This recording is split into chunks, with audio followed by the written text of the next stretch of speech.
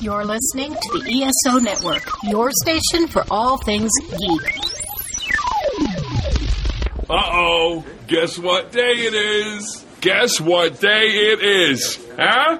Anybody? Mike. What day is it, Mike? Woo-hoo! Welcome to Earth Station 1, a weekly podcast dedicated to all things sci-fi, fantasy, and much, much more. Sit back and relax and enjoy the show. Hey there, listeners, and welcome to another episode of the Earth Station 1 podcast. That's right, folks. We are back, and this time we're going back to TV, and we are looking at Hawkeye, the wonderful series from our fine folks at the MCU. Were we surprised? Were we not? Well, that's going to be a good question. I know there were a lot of owies in this one from people getting shot with arrows, though, so it was pretty cool to see, and it gave me new respect for trick arrows. I will also say that, too. And speaking of trick arrows, this man has a quiver full of them himself. Let's, of course, welcome Mr. Mike Gordon. Howdy. How are you, sir? Got your arrows and quiver ready? We are. I am ready to get right on target. Awesome. And if we haven't said it yet, we are going to spoil the hell out of Hawkeye. So if you haven't seen it yet, put us on pause. Go watch the 6 episodes. They're real. No. Wait. Listen to our Geek Seat interview, then put us on pause, then go watch the series. Well, they could do both, or at the same time. Or they could turn down the sound of Hawkeye and just listen to the Geek Seat segment. It's pretty much about the same length, so it should be a lot of fun tonight. We got a great crew to talk all about it, and it's going to be very interesting to see, did we like it, did we not? Were there highs, were there lows, or were there some surprises with some characters that we weren't even fully expecting? Should be really cool to see. Of course, we want to hear from you guys at home. Please write us feedback at earthstation1.com. Be great to hear from you guys, and you know what? It's always nice just to keep in touch. As my mom used to say, don't forget to write. So it's always good to do. So please write us when you can. And if you get a chance also, why not sign up for the ESO Patreon? It's a great way to keep in touch, and you get some really cool, original material that you can't find anywhere else. We just actually posted today, as is recording, which is the 10th of January. We posted the first episode of Earth Station DCU Classics, where Kevin and Drew talk all about the Armageddon 2000 and also Angel and the Ape. 2 things I wouldn't think going together, but, if Kevin was on it, I fully expected Angel of the Ape to be there.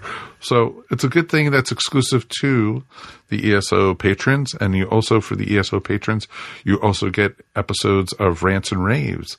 And there's a new episode of Rants and Raves coming to your way by the end of this week, and it's going to be episode 3, and we're talking all about Doom Patrol Season 3. Can't believe it's on its 3rd season already. It's pretty amazing. So it should be cool to do. And, you could do it and sign up for as little as $1 a month. Just go to patreon.com/ESO Network. Also, speaking of really cool things to sign up for, you know what? We got to say hi to our friends over at Tifosi Optical. Tifosi Optical has amazing glasses, amazing sunglasses, safety goggles, sporting glasses, and even face shields. Check them out at TifosiOptics.com and tell them Earth Station 1 sent you. And if you put Earth Station 1 into the coupon code, you can get 10% off your order. Not just one pair, but your whole order. Check it out, TifosiOptics.com. And now we're here with some new friends of the show. Let's welcome them. Take it away, Mikey. Yes, we've got with us filmmakers, CJ and Larissa. Is it Julianis? Am I correct on that? Julianis. Yes, I probably should have checked that before we hit the record button. But okay, people, drink. It's your first drink of the night. Come on. Exactly, right. Welcome to the station. Thank you for having us. We're glad to be here. Absolutely. For those people who may not be familiar with your work, tell us a little bit about what you've got going on. Well, I'll let Larissa start. Well, we are filmmakers with our very first feature film, a romantic comedy that's now streaming everywhere, Amazon Prime, Tubi, a bunch of other places. But this is the type of romantic comedy that will be especially interesting to the geekdom and the geek universe, because it's not your typical rom-com. Absolutely. You do not need to take an antidote to saccharin after watching our movie. And its lead character is a geek. So it's called The Misadventures of Mistress Maneater. And for those of you who like a little bit of adventure, some mystery, some action, and maybe geekiness, maybe if you're a fan of BBC Sherlock, you'll be all about this movie. Yep. Gotcha. So with the lack of saccharin, I take it it's not something we would normally see on something like, say, the Lifetime channel or something. Right? Absolutely not. Polar opposite. So the elevator pitch is, with only 30 days to repay a massive loan, a disgraced art historian is forced into a scandalous scheme, win the heart of, and then extort an Episcopal priest, avoiding her like loose glitter. So, but what it's not telling you, because Amazon has a character limit on how long you can make the description, is that this disgraced art historian, played by moi, is actually a dominatrix during the day, and the Episcopal priest pays the bills by being an MMA fighter. Whoa. So it's one of these romantic comedies that people who don't like romantic comedies and tend to guys like it a lot. will really like. Yeah. Well, let me ask you, since you opened that door, like, do you guys like romantic comedies? Is it where you got, what inspired this project? I feel about romantic comedies similarly to the way I feel about musicals, which I've also written, to where I feel like it's amazing genre. It's an incredible medium, but so often I feel like it's not done justice. The writing in a lot of rom-coms, unfortunately, it's gotten really lazy. If you watch a lot of Hallmark or Lifetime movies, they all tend to be very cookie cutter. They all tend to be very similar. They all tend to be very low budget and look at with simple stories. That's not what we did.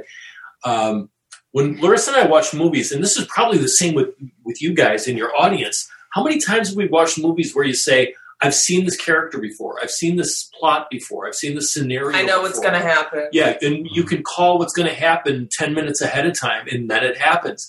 So what Larissa did when writing the script is she endeavored to create a script that had a lot of very twisty-turny, and you don't know what's going to happen next.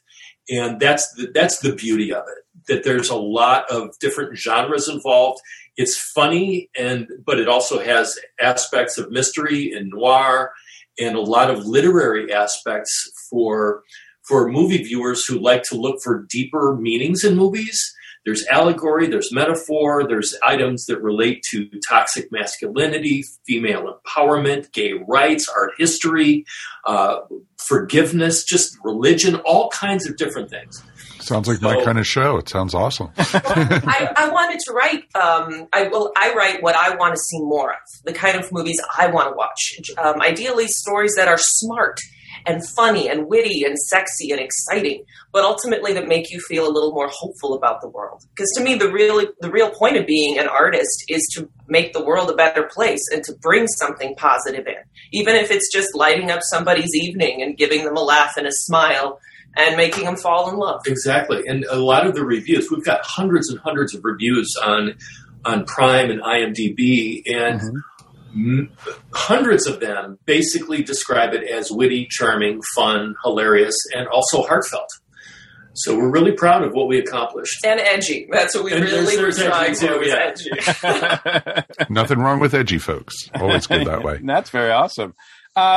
How far back do your roots as far as storytellers go? When did you first get the bug to tell stories, especially like when it comes to film? I'll let Larissa start this and then I'll jump in. Well, I sold my first script as a playwright back in, when I was probably 12 years old, back in the late 90s. So you know how old I am now. But I graduated from Columbia. So this gives you an idea of the geekdom here. I graduated from Columbia College Chicago's filmmaking program as their youngest graduate of record when I was 17. I was your typical geek with no life. And she has a very big brain. A very big brain. So I started, then I went into the acting community here in Chicago, and I've been in the TV film scene here as an actor ever since then. So for almost 20 years. A little geek side note, my biggest client for the last 13, 14 years now has been Mortal Kombat and the WBIPs. So I've worked on Harry Potter Wizards Unite doing motion capture, and I've done the performance capture for Mortal Kombat and the Injustice games since 2008. Wow. Yes. So geek cred. This is it. You have to hear this story as long as Larissa brought that up. We were in Biscayne Bay, Black Point, down south of Miami, and we walked. There was this jetty that goes out like 2 miles into the ocean, and as we're walking to the end of the jetty, we see these guys kind of like all holed up at one side of the jetty, and in the middle of this jetty, the tide had come in, and this was just a coral rock jetty, and they were afraid to walk back because their shoes were off. They walked across with no shoes, and they tore their feet up with all this coral rock that was part of this jetty. Yeah, they didn't have water shoes on. They didn't have water shoes. So we asked them, would you like us to get your shoes for you so you could walk? Because they're like, oh, please, would you do that for us? Thank God. It was like 5 college guys from the University of Miami. So we had our water shoes on. We walked all the way back. It was a good 500 feet. We came back with their shoes, and I told them, have you guys ever played Mortal Kombat? They're like, yeah, we play it all the time. Have you ever played Sonya? Oh, that's my favorite character. You were just rescued by Sonya. And they freaked out. That is awesome. Oh, you gave us shoes. That's awesome. CJ, what about you? What's your experience with behind storytelling in film? Oh, my goodness. So I started doing theater when I was a kid. My mom and dad started a theater company, and anytime a juvenile delinquent needed to be cast, I got typecast. So then I went into the military, and I was in the Navy for a long time, and I was actually discovered by a talent agent in Coconut Grove, Miami, and I started doing television commercials. I was on TV. I did movies, and then I moved back to Chicago, and I got involved in the theater scene, and I established my own theater company, and I've directed and produced probably 30, 40 different plays.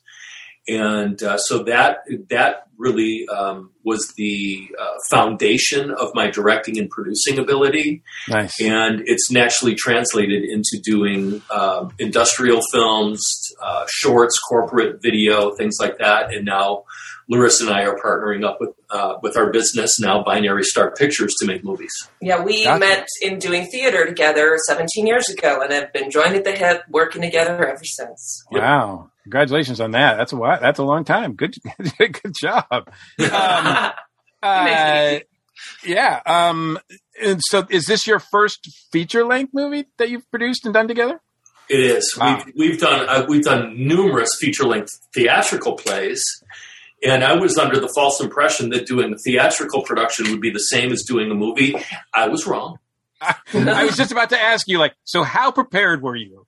I was as prepared as I could be. We fortunately surrounded ourselves with a really great, experienced team who knew what they were doing, and we didn't let ego get in the way because that would sink a ship, as we've all seen. We were smart enough to surround ourselves with people who had been there. I mean, we have a really strong work ethic. We have a really strong artistic aesthetic ourselves. We know what we want to do and how we want to do it. But when it came down to the really nitty-gritty nuts and bolts stuff, we did need help with that. And we were very lucky to have some experienced people that led us in the right direction and helped us get everything done the right way, on time, under budget, the whole thing. Very nice. Very nice. Now, it does seem like in a lot of ways that this is a great opportunity for independent filmmakers to get out there and make projects like yourself. But on the other hand, it is really, really competitive out there. Yes. Just like podcasting, I'm sure. There are infinite number of podcasts, as we found out. Not when we started, but as we've gone on, there's now I think the actual official number of podcasts out there is infinite. No end of them. So same thing with filmmakers. Yeah, pretty much we tell people that, podcasting in the year 2022 is like having a tramp stamp in the year 2000. So pretty much. Oh, did you guys watch that movie Don't Look Up yet? Oh, yeah. Yes, we have. Did you see the president at the very end had a tramp stamp on her ass? I did. Yes, I did see that. I will never unsee that for Meryl Streep. Exactly. I was like, I wonder if they CG'd it on Meryl, or Meryl actually I can't imagine Meryl having a tramp stamp, but that's the funnier things have happened. So going in, I mean, it's one challenge to make the movie. But then it's another challenge, as you're doing now, right, to get it out there and to sort of get it noticed, right? Yeah, that is definitely the struggle. It's as you've experienced, I'm sure it's kind of like screaming into the void. We have the opportunity now more than ever, a lot more than when I went to film school 20 years ago, to, you have the opportunity to reach everybody in the world, but so does everybody else. Right. So how do you set yourself apart? And that's been the biggest challenge that we've been facing. Fortunately, I have a amazing husband who handles all that. I'm the one that, if I'm the geek where you just sit in front of a computer for 12 hours and don't let anybody talk to me, and I'm very happy doing my little editing or, obsessing about little minutia or how to mix a particular piece of music. That's my thing, but yeah, no, Craig does the talking to the people most often. CJ. So, CJ, so he goes by professionally. I always set up every time. She's like a mushroom. We keep her in the dark and feed her. It's great. When you were making this particular project, was it something you did recently? Was this a pandemic baby, so to speak? Oh, heck no. That could never happen during the pandemic. Just the scope of this is impossible for any indie filmmaker with the current restrictions, especially because we went union with SAG actors and whatnot, and I'm SAG as well. So we shot this in the summer of 2019. So all the timing, just completely, the planets aligned for us. Very fortunately, we had our first premiere right before COVID restrictions came into place. But this movie is of a scale that you rarely see with indies, and I've never seen with an indie out of Chicago or the Midwest. With a speaking cast of 40, we have dozens and dozens of extras. There's MMA fight scenes, so many different locations, lots of production value. No way we could have done this with the COVID restrictions. No. Gotcha. So with the downtime with the pandemic and with the restrictions, has that allowed you to sort of, regroup and think of other future projects, or have you been just basically focused on this one? Things haven't changed too much. I mean, I didn't work during lockdown because I do a lot of gigs and a lot of live entertaining. But this last year, some of it came back just in a different way. But we're used to, like, first quarter right now, there isn't a lot of work in Chicago for live events and whatnot. All the parties are usually last quarter. So it's kind of like, this is kind of what we're used to, just sitting being at home, the two of us. Larissa's working on a pitch for a TV show right now. She's working with an agent out in L.A. that works exclusively with Hearst Entertainment, which is like A&E and all the cable people. So she's working on a proposal for a show for them. And then I'm in preliminary talks to us acquire a script for our next film that will be exponentially bigger than the one we just did and will require a lot more money. But it's all in the preliminary stages. You don't know. You don't really have anything until you have signatures on the contract. Right. I did do some writing of a couple scripts during pandemic, but you know what I found is that I'm not the type of writer, as much as I do love sitting in front of my computer and editing for 12 hours at a stretch and being obsessed. I have found that when it comes to writing, I really need to interact with people and be out in the world and experience new things in order to be inspired and to have that spark. I could never be the writer that, you see about some of these novelists. That's all they do is just sit in front of their computer and write all day, every day. It's like, no, my writing would be very boring and very dull, and I probably wouldn't make it. It would be just fine, believe me, guys. But during the pandemic, unable to do that, I did find it was difficult to come up with some new, fresh, original ideas. Regarding this particular project and some of the others that you've worked on together, do you find that being a couple, being together, has its advantages more than it does its challenges? Oh, very much so. Any couple that I talk to who works together, especially if they're in a newer relationship, I just tell them, don't worry, it will get easier. Larissa and I, we've been together 17 years. So we kind of, we try to have so much trust between each other. We have a shorthand between us that allows us to communicate in ways that people with less history wouldn't have. And on top of that, Larissa and we're best friends, and we've been together 17 years. We've never had a fight. I mean, we disagree on things, but we don't fight. And at first it was when you're dealing with artistic things and esoteric things, a lot of times you have to kind of like tread carefully when you're offering criticism, which I did at first in our relationship. But now we have a trust in each other. Like, I'm not going to criticize just to hear myself talk. If there's something that needs to be said, I'll say it in a way that allows Larissa to understand it. Larissa writes the stuff. I'm the editor or the muse, and we go through things together once it's written to refine it, like we did with the script, to get it in filmable form. You know how people say that they're their own worst critic? I think that can be the case for me, but in that case, Craig is my CJ. I'm going to do this every single interview, I swear. He is my second best critic. But I trust him because I know if he says, this is good, this is working, I know it truly is. And then as a director, I direct Larissa's work. In 2013, Larissa wrote a musical. And it was very, very good, based on Zenobia, the warrior princess of Syria back in third century. Very nice. And I understand Larissa's writing. I understand what she's trying to get across. And I have a way of interpreting her work that makes a lot of sense. So we have a lot of synergies between us, it's really wonderful. And the fact that she and I are a husband and wife team heading up a production company, we don't have any of that kind of like sexual impropriety nonsense that goes on with a lot of Hollywood stuff. You know what I mean? And there's no ego between us where I have to worry, is he saying this just because he has, there's some kind of insecurity there, or somebody has to prove something. There isn't that between us. The idea is just, let's tell the best possible story. So our idea is that our production company, we want to set the tone at the top. Nobody will ever see anybody work harder than Larissa and I. If we set that tone at the top, people tend to fall into line behind you, especially if you do things with integrity. And we just have this idea, like, we're going to treat everybody with respect and humor, and we're going to turn out the best quality work that we possibly can. And when you have those things, when you have those kind of attitudes going in, it really helps set the tone all the way through. So that's what we do.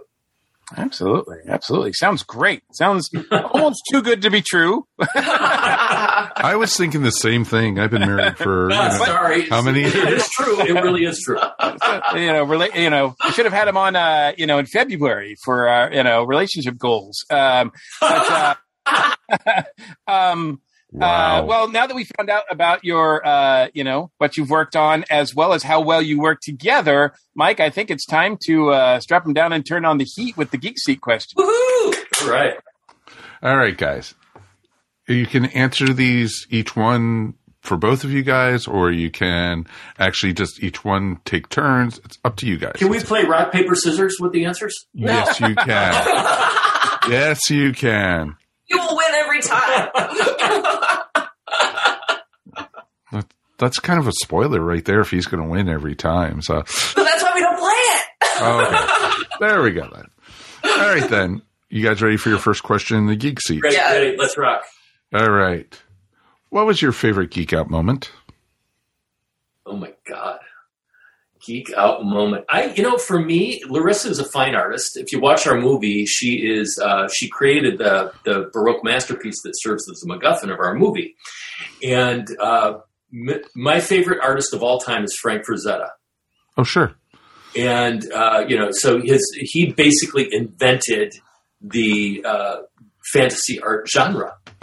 And I have all these Frazetta books and all these different things. And I turned Larissa onto it, and she's taken inspiration from some of his paintings in creating her original works. So I think that's probably a pretty big geek out moment. Geek out moment? Are you talking about in life as regards to I got to narrow this down for me. No, I can't. This is your segment.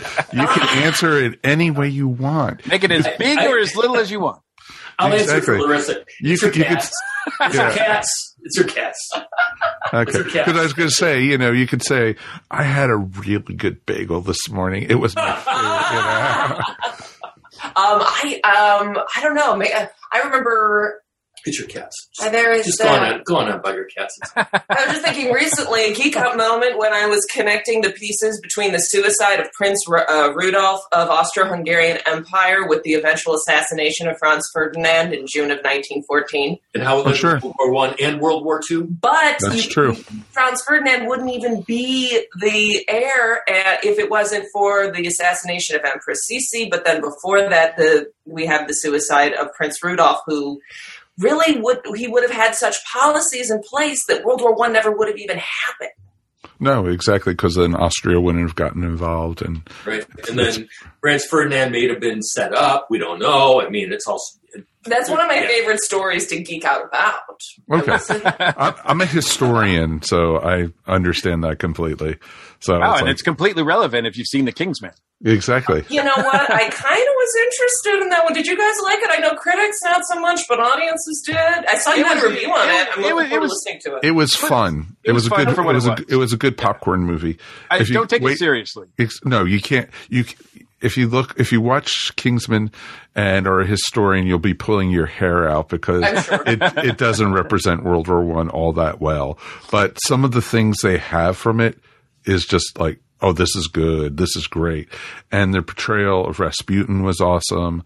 And the assassination to start World War I was just awesome. They pulled it off really, really well. Huh. Well, I do have one geek out moment. I would say in my life, in my career. There's more. There's more? But this CJ's learning all this stuff about Larissa. Yeah. So I think the one audition I wanted the most in my entire life was when I was 18 years old, and I had the opportunity to audition for a role in a play called Lost Land that was premiering at Steppenwolf that was set during World War I, and the role would be opposite John Malkovich. Wow. Whoa, that's awesome. I wanted that role more than any other role I'd ever auditioned for and have auditioned for since. I didn't get it. But this is what I tell aspiring actors when life doesn't give them what they want and they get majorly disappointed. Because I wanted that one so bad. It's John Malkovich, guys. It's John Malkovich. Of course. But a few She's getting geeky on us. I see no problem at all with this. Well, a few months later, I was cast in a show in which I met CJ here. And if I had been cast in that, opposite John Malkovich, I never would have met my best friend and the love of my life. Oh, okay. That's perfect. But I just I can't imagine where I would be today because our lives have been so intertwined for so long. I can't imagine where I would be if life had gone the way I wanted it to at that moment. So sometimes the universe doesn't give us what we want. It gives us what we need and what's best for us. I was about to say the exact same thing. Yeah. That's pretty awesome. All right. Let's look at the flip side of that, though. We've talked about all positive stuff. What was your most disappointing geek out moment? Oh, my gosh. When Trump got elected. Number one answer right there. No. Disappointing geek out moment.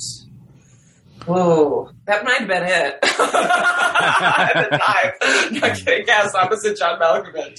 Yeah, my life is filled with a lot of that type of thing, and I don't want to kind of like dredge it all up.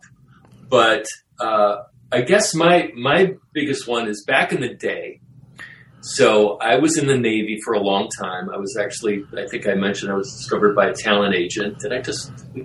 Or is that the other? Yeah. Anyway. So I got this audition to be the voice of Mr. Goodwrench. Oh, that's awesome. Which was, really big back in the day. So this was back in the late 1980s. The salary for this job started at $250,000 in 1989. So I went and did the audition, didn't think anything of it. And then I got a call from my agent. They want to see you again.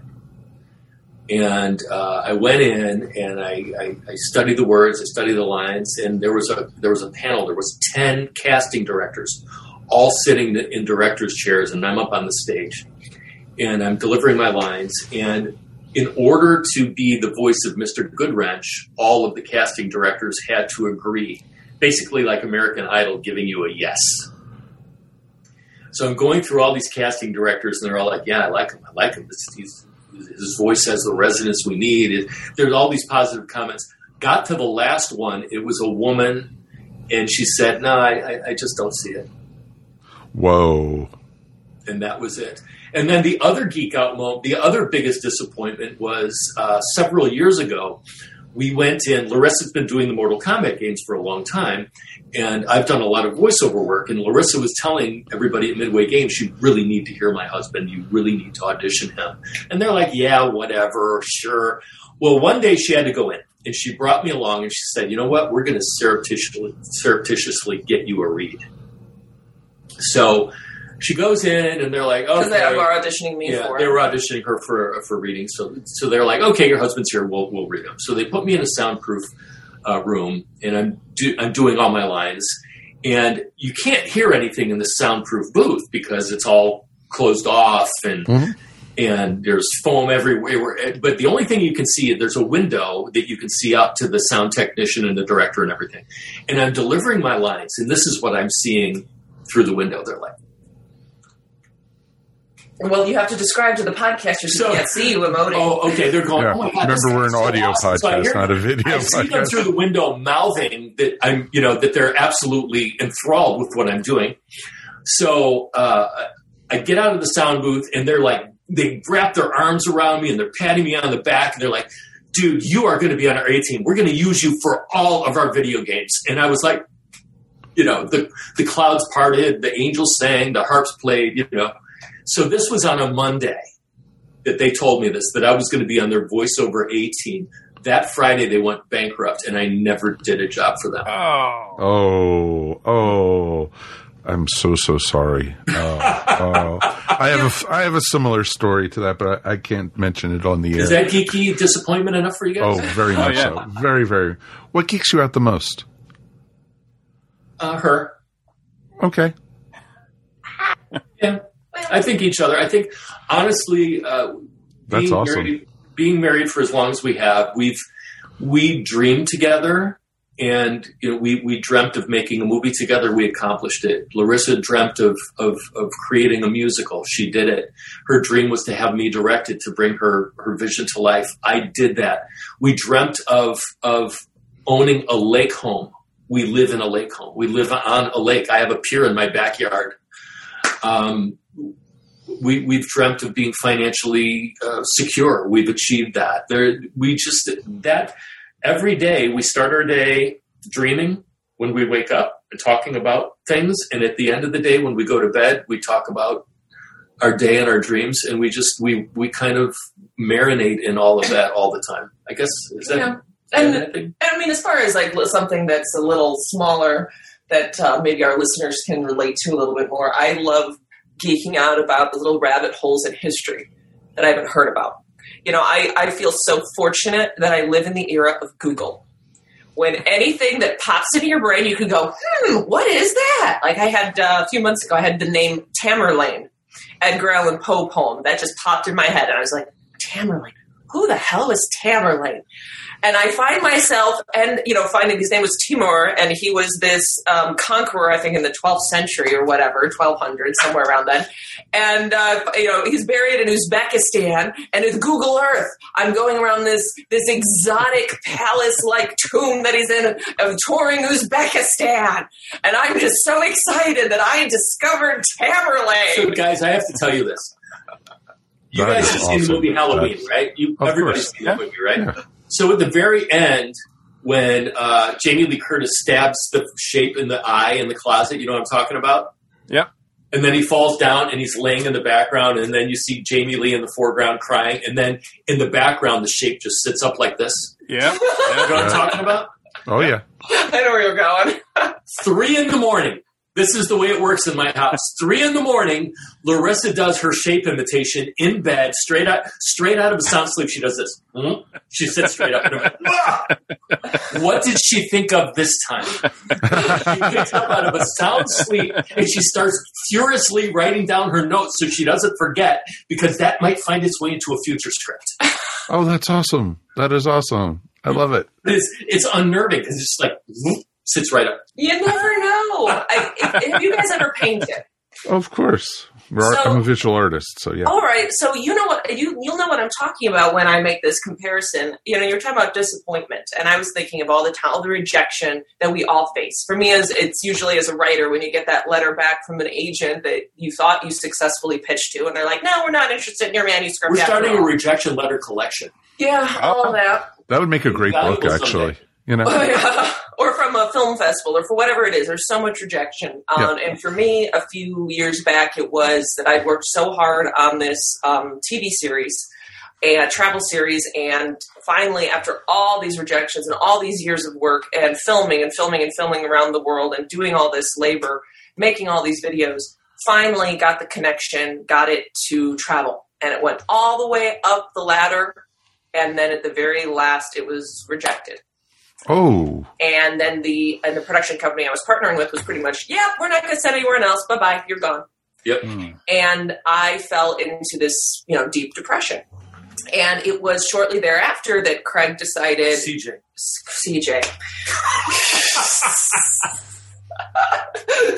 CJ decided, we are going to make your movie. And this was something I never would have been brave enough to consider doing, because this monumental task, climbing Everest every step of the way for the last 4 years, until that rejection happened.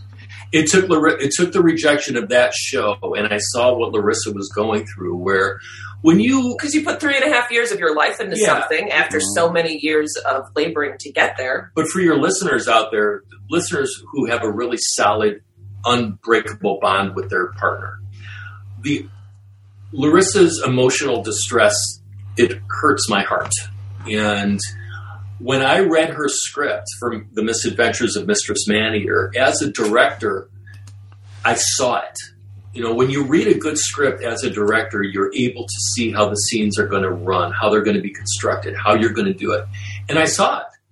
And so what we did is we actually flipped a house. And we made a reasonable profit on it, and we channeled all of those profits back into this movie. But I came back to Larissa after working with our director of photography on a different project, and I realized I could work with this guy, and I came home, and I said, we're making your movie. And Larissa was like, wait, what? We're doing what?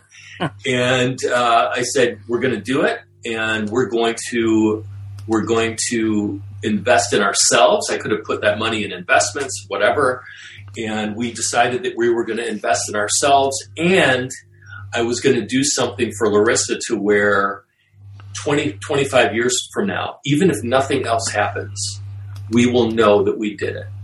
And I will have helped her make a lifelong aspiration come true. But that goes back to that idea of failing forward, how everything that you go through that's a setback, you build on for your eventual success. Yeah. So you've seen it with painting. Do you ever you think it's a mistake, like, oh my God, the color, the tonal value, whatever, it's totally off. But that layer underneath all of the other eventual layers adds more dimension that would only be there. It wouldn't have been there if you hadn't, quote unquote, made a mistake. No, sure. It totally makes total sense. And I find that with life, think about all the setbacks and all the quote unquote mistakes or the no's that you received, but that made you pivot into an eventual direction to build an even greater empire of life on. No, that totally makes sense, and that actually even leads into our next question for you. But wait, there's more. But wait, that's not all. I don't even know if they're at the halfway point now. No, they're not yet. Oh, no! What turns your geek off, guys? What turns my geek off? Reality television. I agree with that one. For me, it's people who have no self-consciousness whatsoever, and they're self-awareness. We live in Northwest Indiana, which is a weird place because a lot of the people here they come from Illinois and they have esoteric backgrounds and things like that. But then there's also a lot of people here who exemplify the MAGA crowd. And seeing that and experiencing it it makes my head explode quite a bit, I have to say. For me, it's people who don't want to talk about and this has nothing to do with political affiliation, but people who don't want to talk about something deeper and greater in life. I love talking Eastern philosophy, not to be holier than thou, but to talk, we all face these fundamental questions of what makes life worth living. And people who only want to exist in the shallow, it kind of hurts my heart sometimes because I can't always connect to them. But I know it's just a stage of their personal evolution as well. So we've all had that feeling where we just feel like we're a fish out of water. I think every geek everywhere has felt that way, that nobody understands what they're passionate about and what truly gives meaning to the world to them. Yeah. Yeah, that's perfect. Now that we're making movies, it's like when I was doing theater, it was in the suburbs of Chicago, and we did really high-quality productions. It was great.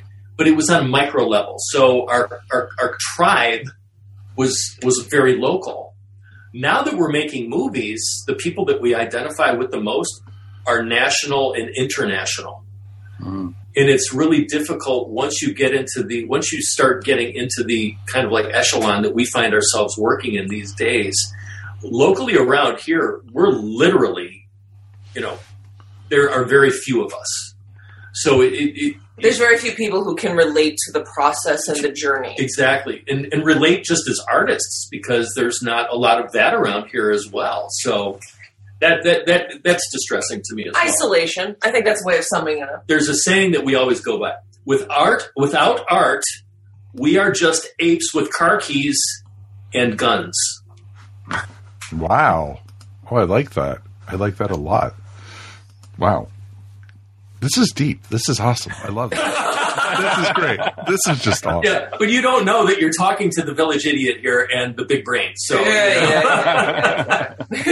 So we're talking to Pinky in the Brain. Got it. Yes. Okay, there you go. Or Roger and Jessica Rabbit. One's genius, the other's insane. I loved Pinky in the Brain. Right now, Brian. Got it. No. What fictional character would you guys like to meet the most? What fictional character? Jean-Luc Picard. Really? Okay, that didn't take long at all. CJ, what about you? I don't know. I can't say fictional, honestly. Honestly, the person I'd want to meet more than anybody is Bruce Springsteen, frankly. Well, that's fair. In some ways, the boss is bigger than life. So that is pretty awesome. That's cool. What fictional character would you guys not like to meet? Oh my goodness. Fictional character I wouldn't like to meet. I guess Satan. Yeah, and that's true fiction right there. I don't know. It's hard to. I think Satan, because Satan is that. Yeah. So many years ago, I did a play called The Last Days of Judas Iscariot, written by a fabulous playwright, Stephen Adly Guirgis. Stephen Adly Guirgis was a head writer on The Sopranos, and he was also the head writer of a show recently that was on HBO called The Get Down. I don't know if you guys were aware of that. So Sam Rockwell was actually in the premiere of this show off Broadway. Sam Rockwell starred in it, and Philip Seymour Hoffman directed the premiere. I directed it about 10 years ago, and it had a lot of it approached religious doctrine and dogma in a way that I've never seen before. And part of that play was when Satan came to testify against Judas Iscariot. And there was a conversation going on that Satan didn't exist, that it was a figment of the human existence. And if you chose to change the way you think, that Satan doesn't exist. So that's why I think it's a fictional character. I think Satan exists in all of us metaphorically as part of the human condition, just as there's good things in everybody, there is evil things in everybody. What about you guys? Yeah. I'm interested. What fictional characters would you not want to meet? We're interviewing you now. You guys will have to go back to listen to our episodes. We answered those questions like 12 years ago. All right. It would be interesting to do it now, though, Mike, at some point, because I'm pretty sure all our answers have changed. Oh, Star Wars on Ice is still there, so that's a whole. That was my most disappointing geek out moment, but that's different. What is your favorite geek word, phrase, quote, or pose? geek word, pulchritudinous. Wow. That didn't take long. No, that came pretty easily for you to say. Well, because I'm married to that. You hear the word pulchritudinous and you think it's like a colon polyp, but it isn't.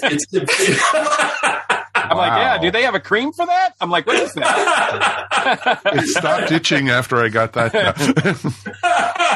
Yeah, everybody starts doing the butt dance now after I said it. But pulchritudinous means highly attractive and desirable, but it doesn't sound like it.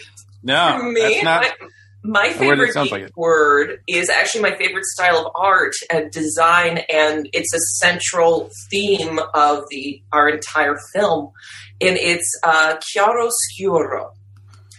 So it's the juxtaposition of light and dark. So we see that in the works of the Baroque master Caravaggio, and in our movie, it centers around this Caravaggio-like painting. I can go get it. Would you guys like to see it? I'll bring it. Well, then they can't. Your listeners can't listen. Our listeners can't. Oh man! But it's okay. They have to watch. I'm under the false impression that this is going to be visual. I'm looking at you guys. We'll give them just another reason to watch the movie. And dark extremes. Having that extreme pathos and drama with extreme lighthearted comedy, having a Episcopal priest alongside a dominatrix. Anything can happen, and there's so much drama when you have that, either visually, metaphorically, or in any other context. So, chiaroscuro. Love it. Love it. That is awesome, guys. What is your ideal geek occupation? Well, when I was younger, I was an actual real rock star, and if I could have Bruce Springsteen's career, I would like that. That would allow me to geek out. For sure. Okay, no, that's awesome. Yeah. Okay, Larissa. Travel host with a history show would be great, but I've also found how much I love video editing, because especially when it comes to working with music. So that was the most enjoyable and life-affirming process of all of production for me. Because as a writer, that's the one element that films have that you cannot fully capture as a writer, because it's the written word. But to have that music alongside your words that truly immerses the viewer in the experience and in the emotions of what they're experiencing. There's nothing like it. We had an incredible composer out of LA, Lisa Liu, and she and I worked tirelessly together, 12 hours together on Christmas Day, cutting everything together. But when you lay that music in just perfectly, and the perfect frame, you have that perfect cut or moment of action with that hit in the music or that drum, and everything just coalesces beautifully, and you feel that surge of emotion, and you know that your viewers will too. There's nothing like that feeling. Yeah, Larissa did an absolutely astounding job with the music. She actually wrote an original song. I did the lyrics. She wrote the lyrics and then worked with Lisa on the music. The actual music. But it serves as there's a continuum of that song that serves as the theme throughout the film. And Lisa created all original music, and we used a couple of older classical pieces that we didn't have to pay rights for to put in the film. Vivaldi and Smetana. She did all of the instrumentation, and it's very rare that you come across an indie film like ours with such stunning, perfect music. And Lisa and Larissa created that. So I found that, even though there's nothing glamorous about being an editor at all, it was deeply life-affirming, I'll say again. There was nothing like it. It was just addictive. Okay. What kind of geek occupation would you guys not like to do? I would not want Mike Rowe's job. Dirty jobs. Oh, dirty jobs is... Oh. No. I smelled that through the TV all the time. I wouldn't want to try out roller coasters if there is a See, that's so weird. No. Larissa and I, we were married for 17 years. I love roller coasters. She hates roller coasters, so it's tough. It's tough. I wouldn't want to work in an amusement park at all. You know, with Universal Studios, any of those Disney, I can't do theme parks. We were at Universal a few years ago. I insisted we go. It was like the coldest day in Orlando's history. It was raining and 40 degrees. It was awful. I tried to get her on a roller coaster. She looked at me like I had a penis growing out of my forehead. Wow. I am kind of a slight terror of things. I'm not. It was not happening. I am. We have cats, and I am definitely turn into the cat when it comes to things like that. Yeah, exactly. Okay, are you guys ready for your final question in the We are ready. Okay. Wow. Okay. Wow. Okay, this is for all the marbles, folks. So this is for everything. Do we get a T-shirt if we answer it right? No, but you'll have our respect and love. That's worth more than any shirt. Yes. That's true. What is your ultimate geek fantasy? For me, it would be to have Larissa's career recognized for all of her incredible talents and for us to continue to make better movies that reach a wider audience and have an impact on their hearts and their minds. That's awesome. That's beautiful, In a actually. positive way. Yeah. Well, I guess I would. You know, that's broad and esoteric, and that would express my feelings as well for both of us. But I have this just idea of what are the happiest moments I've had in my life, and they've generally been with good friends that I feel safe with, that I have memories with, sitting around playing Settlers of Catan or Ticket to Ride. That's geeky. That's really geeky. I just did that on Saturday with friends, so I do know what you're saying. So I think when it would be happiest, it would be I would love to go back to one of my favorite cities on earth, Budapest, with people I love, and be able to sit around and play a game and laugh. Just those simple pleasures of being in a beautiful place with people that make life worth living. We have another geek goal, actually. This is a little bit more down to earth, though. When we made our film, we were under the delusion that we would actually make money with it. I did that when I first started podcasting, so it's okay. Yeah. So my very ironic laugh. But we would like to have an animal rescue farm. That's awesome. Yeah, I love Jon Stewart. I'm sure you guys do too. Mm-hmm. My humor tends to go toward the subversive and sarcastic, which is right. Like Jon Stewart's one of my man crushes, but his wife has an animal rescue farm over in New Jersey. I know it well. And I would love to do something like that as well. That is awesome. That would be awesome. That's my wife's fantasy too. So I do understand that completely. You're halfway there, Mike. Yes, I am. It's just if you and I put our houses together, we would be there. We would be there. It would literally be like cats and dogs living together. Yeah, it would be cats and dogs living together. Yeah. We're dogs, he's cats. So there you go. Nice. Well, Larissa and CJ, we got some great news for you. You've made it through the Geek Seat. Congratulations! Huzzah! Huzzah! Mr. Michael Gordon, tell everyone what they won. You have won a lifetime subscription to the ESO network. We did! I was hoping for this. We won! It really was. A value easily worth $6.08. Okay, I'm back. Okay, I've actually had people though write me afterwards and say, "Hey, thanks for having me in the Geek Seat. How do I get my subscription that you guys promised me?" Just go onto Apple, click subscribe. Boom, you're done. It's that easy. Guys, it has been a blast having you on the show. We really appreciate your time. The movie is The Misadventures of Mistress Maneater. Yes. You said it correctly the first time. It was amazing. He should have heard him practicing before you guys came on. I know it's available through, I believe, Amazon. Is that correct? It's on Prime. It's on Tubi. It's on Apple TV. It's on YouTube. It's on IMDb TV. It's on Google Play. So here's what I'd like to say about that. Please watch our movie. You're going to love it. I promise you. It's a really unexpected movie that you'll really enjoy. There's a lot of belly laughs. If you love it, rate it. Give us a review on IMDb or on Prime. Tell all your friends to watch it and do the same. If you hate our movie, tell all your enemies to watch it. We have plenty of both, so it's good. That sounds fair. In addition to that, we'll have a link to that on our show notes. Anything else you want to have? Is there a link to your where people can follow what you guys are doing next? On Facebook, on Facebook and Instagram, it's at Mistress Maneater Movie. Okay. And you can follow all of our exploits there. I handle all the social media, so if you have questions for us or anything like that, you want to write us, I'll be the one writing you back. And so that's it. Awesome. Well, thanks so much for joining us. Thank you, gentlemen, for having us. It's been a real pleasure. I love hanging out with the geeks. Hey, thank you guys so much. And then the next time you're on another interview, I like hanging out with the sports guys. I love hanging out with them.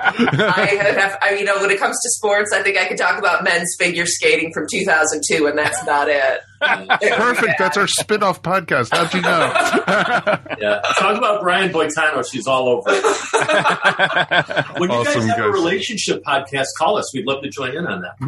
Never know. We're talking about that already, but that's a whole different story for another time. But let's take a quick break, and we are going to be back, and we're going to be talking all about Hawkeye.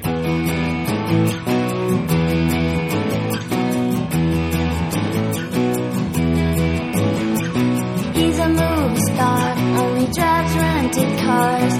Met him in a bar. Said, I know who you are. Took him to... Hi, this is Ashley Pauls with this week's Box Office Buzz. We are now officially in the doldrums of January when there's really not a lot new coming out in theaters. And I think that's made even worse by the Omicron variant surging. So studios aren't really wanting to release a lot of their new, bigger tentpole movies during this time. I think an example of that is the superhero movie Morbius, which was originally scheduled to come out in January, but now has been shifted to later in the spring. This is one of those movies that has been postponed, I can't remember how many times due to the pandemic. We were supposed to have seen it a long time ago, and I have no idea if it's going to be any good or not. I probably will go to see it, actually, which I wasn't interested in the beginning because it looks like it's a little more into the horror side of the superhero genre, and I can tend to be kind of squeamish, but I am curious about it, particularly since Sony and Disney are being more cooperative now in how they play with the idea of the multiverse and blending their different superhero universes in No Way Home. So I feel like maybe it is important to see Morbius because you don't know when these characters are going to be showing up in an MCU movie. And I am really excited to see them working together and sharing these characters in these universes. And the idea of multiverse is that not everything necessarily has to take place in the same timeline, but you can kind of pick and choose characters and stick them into different events based on what's going on with the multiverse. Over on streaming, it is Book of Boba Fett season. I'm really enjoying it so far. It's a lot different than I expected it was going to be, but I think that's kind of exciting. You don't want content that's just same old, and just checks all the boxes that everyone had guessed ahead of time. So I'll be curious to really evaluate that one once we have the whole product together. That's it for this week. If you're looking for more entertainment-related content over on the ESO podcast blog, I am actually starting a new series of 2022 entertainment challenges.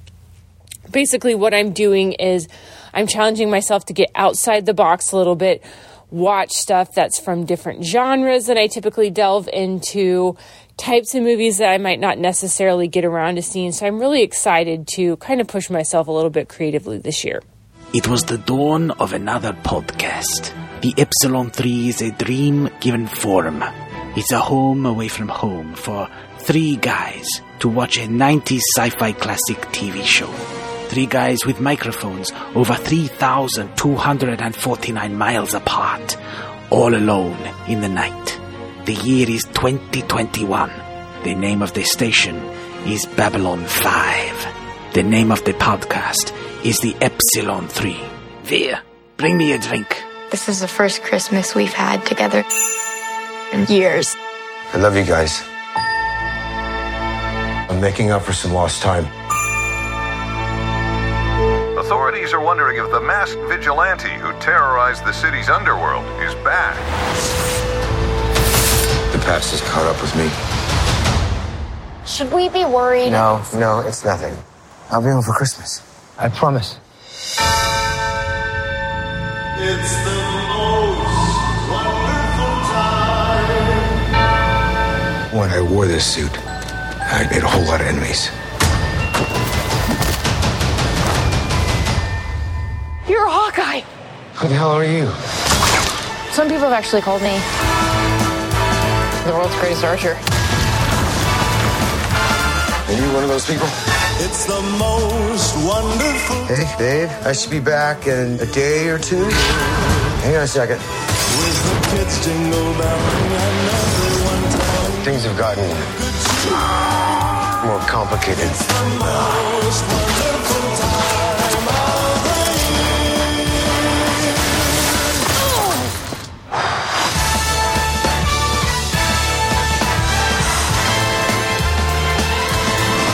It's the most wonderful time.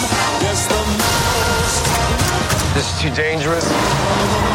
Definitely not this one. You don't have to say definitely like that. Holy sh**. There are arrows more dangerous than that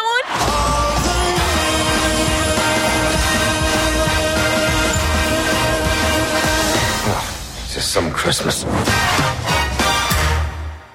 Welcome back to Earth Station 1. All right, folks, it's time to talk all about Hawkeye, the new series from Marvel, and it was fun. It was a lot of fun. And so grab your bows and arrows, and even your trick arrows are welcome here tonight. Take it away, Mikey. Yes, we will try to stay on target with the 5th and final series that Marvel put out on Disney Plus. It's amazing to me that, just saying it out loud, 5 series. Now, granted, I think they were supposed to be dispersed between 2 years, but because of things being what they were, the world being what it is. Thanks, COVID. We got them all in 1 year, and yes, so Hawkeye was the final one, and we've got some folks to join us with it. Join us to talk all about it. I think this guy's been hanging around. Like, I think he got lost when he tried to exit the station or something a few weeks ago. But Steve is still here with us on the station. Hey, Steve. Still looking for that exit door. It's good to have you join us, though. Thank you, sir. Glad to be back. And we've also got with us our good friend Julie Philippek. Julie, welcome back to the station. Hello, everyone. And welcome back to the MCU. Yes, always MCU. If it's not MCU, it's Doctor Who. Those are the only ones. Gotcha. Is there an order, a priority, or is they both equal? I mean, given that I have that other podcast, Doctor Who has to come first. Gotcha. Understandable. Did Anthony make you say that, or? Yeah, since we're being recorded publicly, and it's going to be public release, like, she has to say that. We get it. All right, so Hawkeye. Some say this is a series that nobody wanted, but they produced anyway. What were your thoughts going in to this series about the character? And what were your, just real quick overview of your expectations after watching it? Julie, we'll start with you. I personally think Hawkeye gets a bad rep. I like him. I understand. The character. Yes, the character. Yeah. He doesn't have superpowers. Okay, we get it. But guess what? He's better than the average person with a bow and arrow, so he's got something going on. But he really does have just this personality where I don't know necessarily that I call him necessarily the heart of the team, but there's just something to him that people feel more grounded when he's there. And, being able to befriend people like Natasha and Wanda and everyone. So it's just, I was looking forward to it. After Loki came out, it was kind of nice to go back and jump into something that was a little bit more, down to earth and much more, ground level, so to speak. And, kind of reminded me a little bit kind of the Netflix shows where it's also a little bit more grounded, street level. Everything's just happening here. And so I like those kind of stories. Yeah, I agree. I mean, we'll talk about it in more detail. Obviously, it's really important because we are going to spoil this, by the way. If we haven't mentioned it already, we are going to spoil the series and what happens, certainly in all the episodes, if not the ending. We may even spoil some other MCU stuff. So go into this review with that notice. Anyway, but yeah, within the second episode, I really got a Netflix MCU vibe from this show. And I guess because it's street level, as you mentioned, it's set in New York City, but I fully expected to see like Jessica Jones or Luke Cage just walking by down the street, or something like that. Like it just seemed like it was set in that kind of environment. Or Matt Murdock. Hint, hint, or nudge, even, nudge. Yeah, exactly. So, real quick before we move on, were you familiar with Clint Barton or Hawkeye in the comics at all, or was the MCU experience your only experience with him? He was my first experience. I've done like some kind of research and things like that. I'm familiar with the, lone Clint Barton with his dog in that apartment just by himself, just living in a little bit of squalor, in some of those story arcs. So I'm kind of a mix, but more MCU than comics. Gotcha. Steve, what's your history with Hawkeye and what were your expectations going in? So history with Hawkeye, we go way back. I remember I was 12 years old, 5th grade. That year we had Secret Wars, which, of course, featured Hawkeye a lot. We had the West Coast Avengers, which I was automatically drawn to simply because, I've just fell in love with that character. I think was he the leader of that team? Correct. Yeah. He was the leader. And, I have always, first of all, my favorite probably Disney cartoon ever was, Robin Hood, the fox. And so just that whole archery thing really resonated with me, I guess. I just always loved that Robin Hood type character. And now granted, while Green Arrow presented more of that, Hawkeye was kind of that as well for me. So, really fell in love with Hawkeye early on. The whole reason I picked up, Solo Avengers, was strictly because of, Hawkeye. And, I've still got every issue. So, as far as expectations for the show, I was disappointed in what we got out of Hawkeye overall in the movie. Simply again, because he was always been one of my favorite characters. And so having him, up front and kind of putting the spotlight on him, was more kind of a redemption kind of for me, to see that character that I've always loved. Awesome. And your overall view going after watching it, did it succeed? Oh, it hit a home run. It really, really did. Awesome. Mike, what about you? It's interesting because, I have a long experience with Hawkeye. I've been reading Hawkeye, in the Avengers, and he was also a Defender at one point. He was also, when he first appeared, he was a bad guy. He was a villain for Iron Man. And, then he became he was in the first change-up of teams and became an Avenger way back when in the 1960s. And he's gone through different identities. He was Goliath for a little bit. And it was just interesting to see. And then I read the Hawkeye miniseries when it came out originally.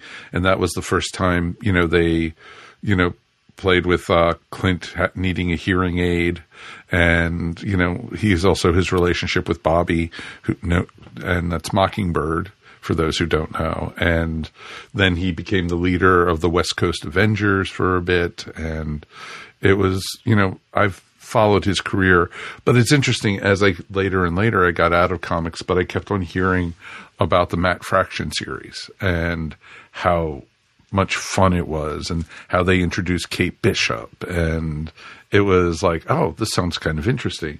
And then the movies came out, and unlike Steve, I did like his portrayal, and I liked how he was, he wasn't a superhero. He was a SHIELD agent.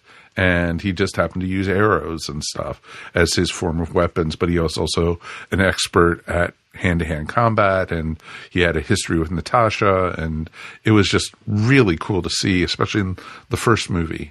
And then in Age of Ultron, they introduced his family, and that gave him even more depth and everything, which was a ton of fun. And then when they went through the whole thing with him, Ronin and everything, and then when they announced that he was having his own series, I was excited for it because I was curious to see, what they were going to do with the character, because he wasn't deep by any means in the movies, but it was like, oh, maybe they'll give him a little more dimension and everything. And I was very pleased with what they did. Awesome. I could say my history goes back with him far, because I do remember him in my childhood reading Spidey super stories as a kid, and there's one of my issues that has this cover of Spider-Man and Hawkeye. They've got this huge bow and arrow that they're going to launch at some missile or something that's flying through the air. It's a really cool cover. If you guys can see it, it's I think it's issue. I'm not sure actually. So sorry, I my memory doesn't go that far back, but it's a really cool cover. But I didn't, outside of his team ups occasionally with Marvel team ups with Spider-Man, I didn't really know much about him. I was not an Avengers reader. I was not a big Marvel reader outside of Spider-Man very much. So really, my exposure to him was from the MCU, and also through the Hawkeye series that came out recently that was written by Matt Fraction with Ed Brubaker did some work in the beginning, and then later on Jeff Lemire came in, and those are three comic writers that I have absolutely tremendous respect for, and that series was really fun. Featured not just Clint but also Kate Bishop, who had been introduced already as part of one of the Young Avengers. And I didn't know much about her, but the relationship between Kate and Clint was great. At that time in the comics, they're both going under the name Hawkeye, because I think Hawkeye had disappeared for a while. Clint did, so Kate took up on the moniker, right? Well, Clint died. He got killed. Yeah. He got killed. Then he got better. Yeah, but, as everyone does. Yeah, exactly. So, and it was interesting too, because when they brought him back, he came back as Ronin originally. Yeah, I do remember that. Although there's a number of characters that have been Ronin in the comics as well. Yeah, but he was the original Ronin in the new Avengers series. Right. And so, and that's where they based for the whole thing with in Endgame, and then so it was pretty cool to see. And it has implications here too, like in this series. So we find out. So yeah, I was not, look, with all the Avengers getting, it's hard to give them all equal time. I think Clint did okay as far as competing with screen space with the rest of them. I think sometimes the character does get a bad rap, as Julie kind of mentioned, just because he is the one without superpowers. How much, he gets the same kind of crap that Green Arrow does. Like, what can you do with it? You're going to run out of arrows at some point, that kind of thing. What do you do? Like, it's just all that kind of stuff. But I think despite the fact that, I think the MCU has done a really good job at keeping him as his own thing and a semi, pretty original character. He's not just a copy of, say, Green Arrow. He's not just a copy of, or they're not just banking on the popularity of the, what are those movies with Jennifer Lawrence with the, Hunger Games. Yes, the Hunger Games. Like for a while, like the bow and arrow was like the hot weapon that everybody had, right? So, like Legolas from Lord of the Rings. Exactly. Yeah, exactly. And so, he's separate enough. We first see him in Thor, right? The first Thor movies when we first see him, which is pretty cool. But he turns out to be a pretty important character throughout most. He gets important stuff to do. And then, certainly his character arc, his story arc, particularly the last time we see him before the series, which is an Endgame, is troublesome, because it's like, if you're a Natasha fan, you probably hate Clint Barton. It's just, it's got to be one or the other. And, there's still people out there arguing which one it should have been, which this series addresses as well. So this series, I didn't have any question that it was going to be good, because I've learned not to question anything that Marvel does. It's just, if it's an MCU thing, it's going to be good. And for the most part, I haven't been disappointed at all. So, even though this was the 5th series that they were producing in one year, I was like, okay, well, it's based largely, it looked like to me, off the Matt Fraction series, which I loved. And so, I had confidence that it could be fun, just if the casting was right with Kate Bishop, because I didn't know anything about that actress. And, I also didn't know what to expect as far as anything else about it. So I went in pretty much blind from that. And was really, like, from the first episode on, they had me, from the Avengers, the musical. I was like, okay, I've this is great. I love this. This is awesome. Let's keep going. And I really like the Netflix, MCU. I know that right now, or since, Disney's taken over, that Netflix is kind of one of those things that it's probably gone. Obviously, where they're finding new and creative ways to integrate it to the MCU. I don't know how much of it was planned, but I do find it interesting that 2 characters from the Netflix MCU made their debut in the MCU in the same week. One on Hawkeye and one in Spider-Man No Way Home. And they are arch enemies of one another. What are the odds?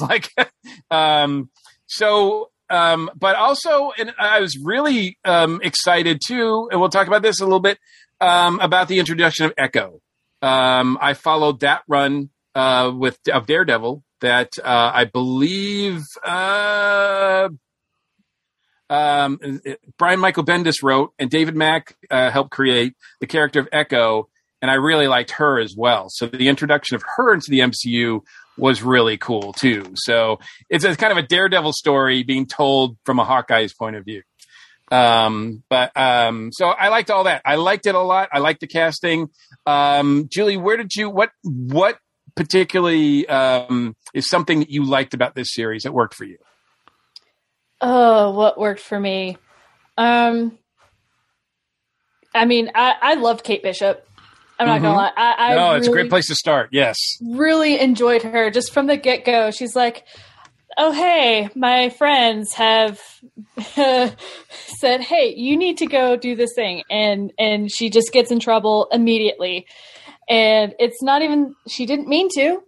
Just accidents happen. I think accidents just follow her around. And I just want that to continue. Just bad things. But because I think if you don't have superpowers, you do need a fair amount of luck on your side. Oh, absolutely. Absolutely. It's like you can spend all day learning all the different fencing techniques, all the different hand-to-hand, all of that kind of stuff. But when you don't have superpowers and you're going up against some of these villains, it just, you need some luck, man. But I really enjoyed her. I liked the semi-strained relationships that she had with her mother. Mm-hmm. And just how that strain kind of continued through the entire series. And obviously if she turns out that the mom is not a good woman. Not really terribly surprising, but kind of good to see. And yeah, I just really enjoyed it. And just her persistence. She's like a dog with a bone. And she's like, okay. But Hawkeye, you're my friend. Please, I want to be friends with you, and I want you to teach me. And it just... I would have blocked that number eventually. It's one of those where it could have gotten really, really annoying, but she played it well enough so that it didn't go so over the top that I was just like, okay, can we make her stop? It was a good balance, and I just really enjoyed it. Yeah, Haley Steinfeld was really good, and I'd seen her.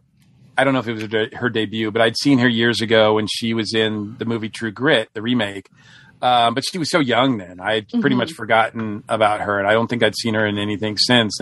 And I would not have picked her to play Kate Bishop based on the character that I knew from the comics, but yet she's perfect. She played it perfectly. She's got that, you're right. She's persistent in an annoying level, but yet she's likable.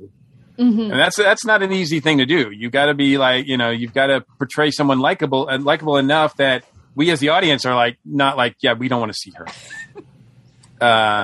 We don't want to block her number. Right. What are your other, what do you guys think about, the other, Hawkeye? Has she got a name yet? Character name? Not on the show.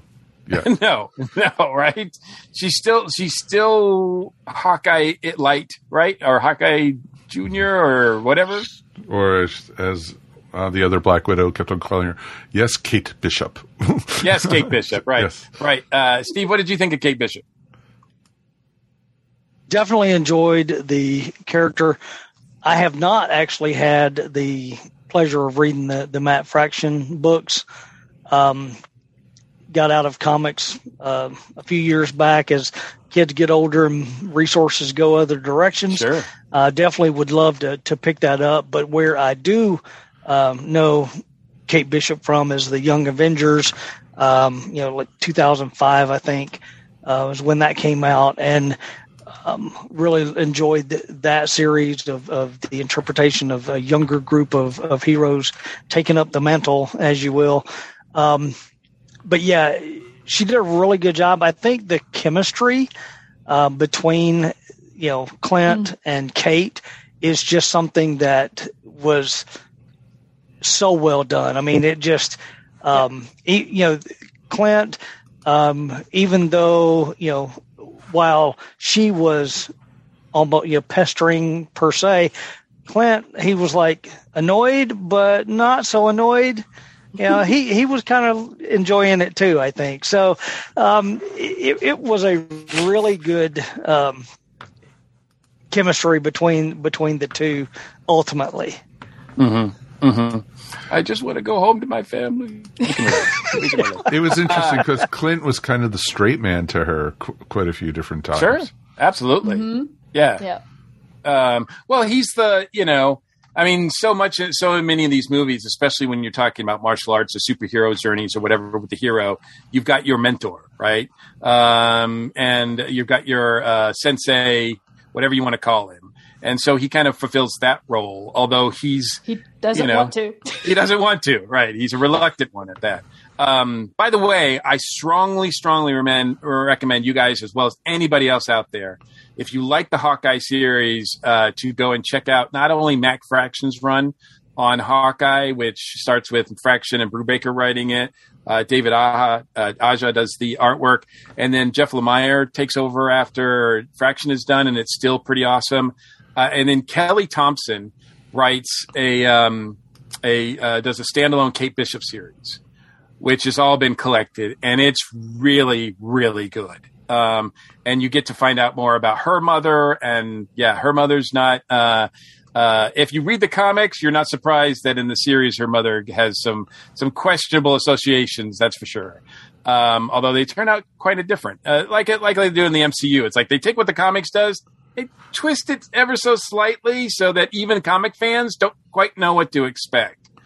But Steve, what was something else, either a character or some other story arc about the series that you like and that you enjoyed?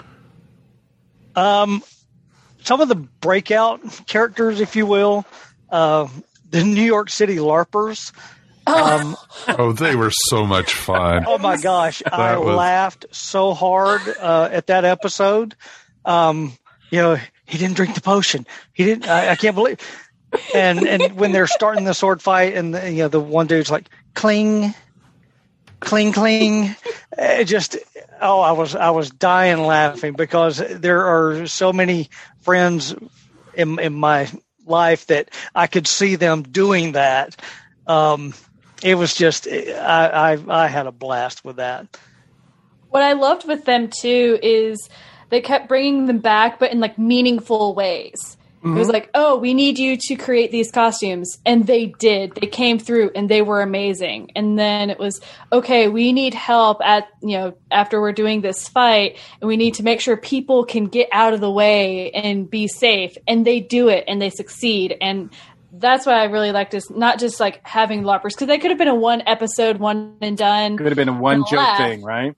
But they didn't go that way. And in the end, that helps, like some people, in real life, it's like, oh, I can do this LARPing thing, but I can also do things that are impactful and good.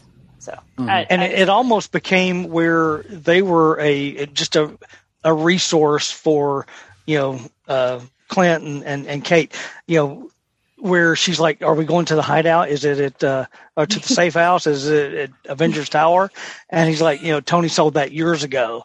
And, you really realize that Clint is he's a man on his own, and he doesn't have the huge resources that, Stark has or anything like that. And so to see him in that level, building his own little world there, I really had a blast watching this whole series. One of the things that I've definitely noticed post Endgame, I mean, all these shows, I believe most of them are set 4 years into our current future, right? Because they 5 years after the right. Well, right now it's this. I think it was supposed to take place in 2024, so 2 years from now. Right. Yeah. So it's in quote unquote our future or whatever, but they've not explained at all, like that they've not told us that that there's any Avengers. So right now we have to assume, because all these characters are on their own, doing their own thing, whether it's Wanda or whether it's Falcon, now Captain America, Winter Soldier, now Hawkeye. They're just on their own, doing their own thing. There's no organized, as far as we know, there's no organized superhero team right now in the MCU. Is that fair?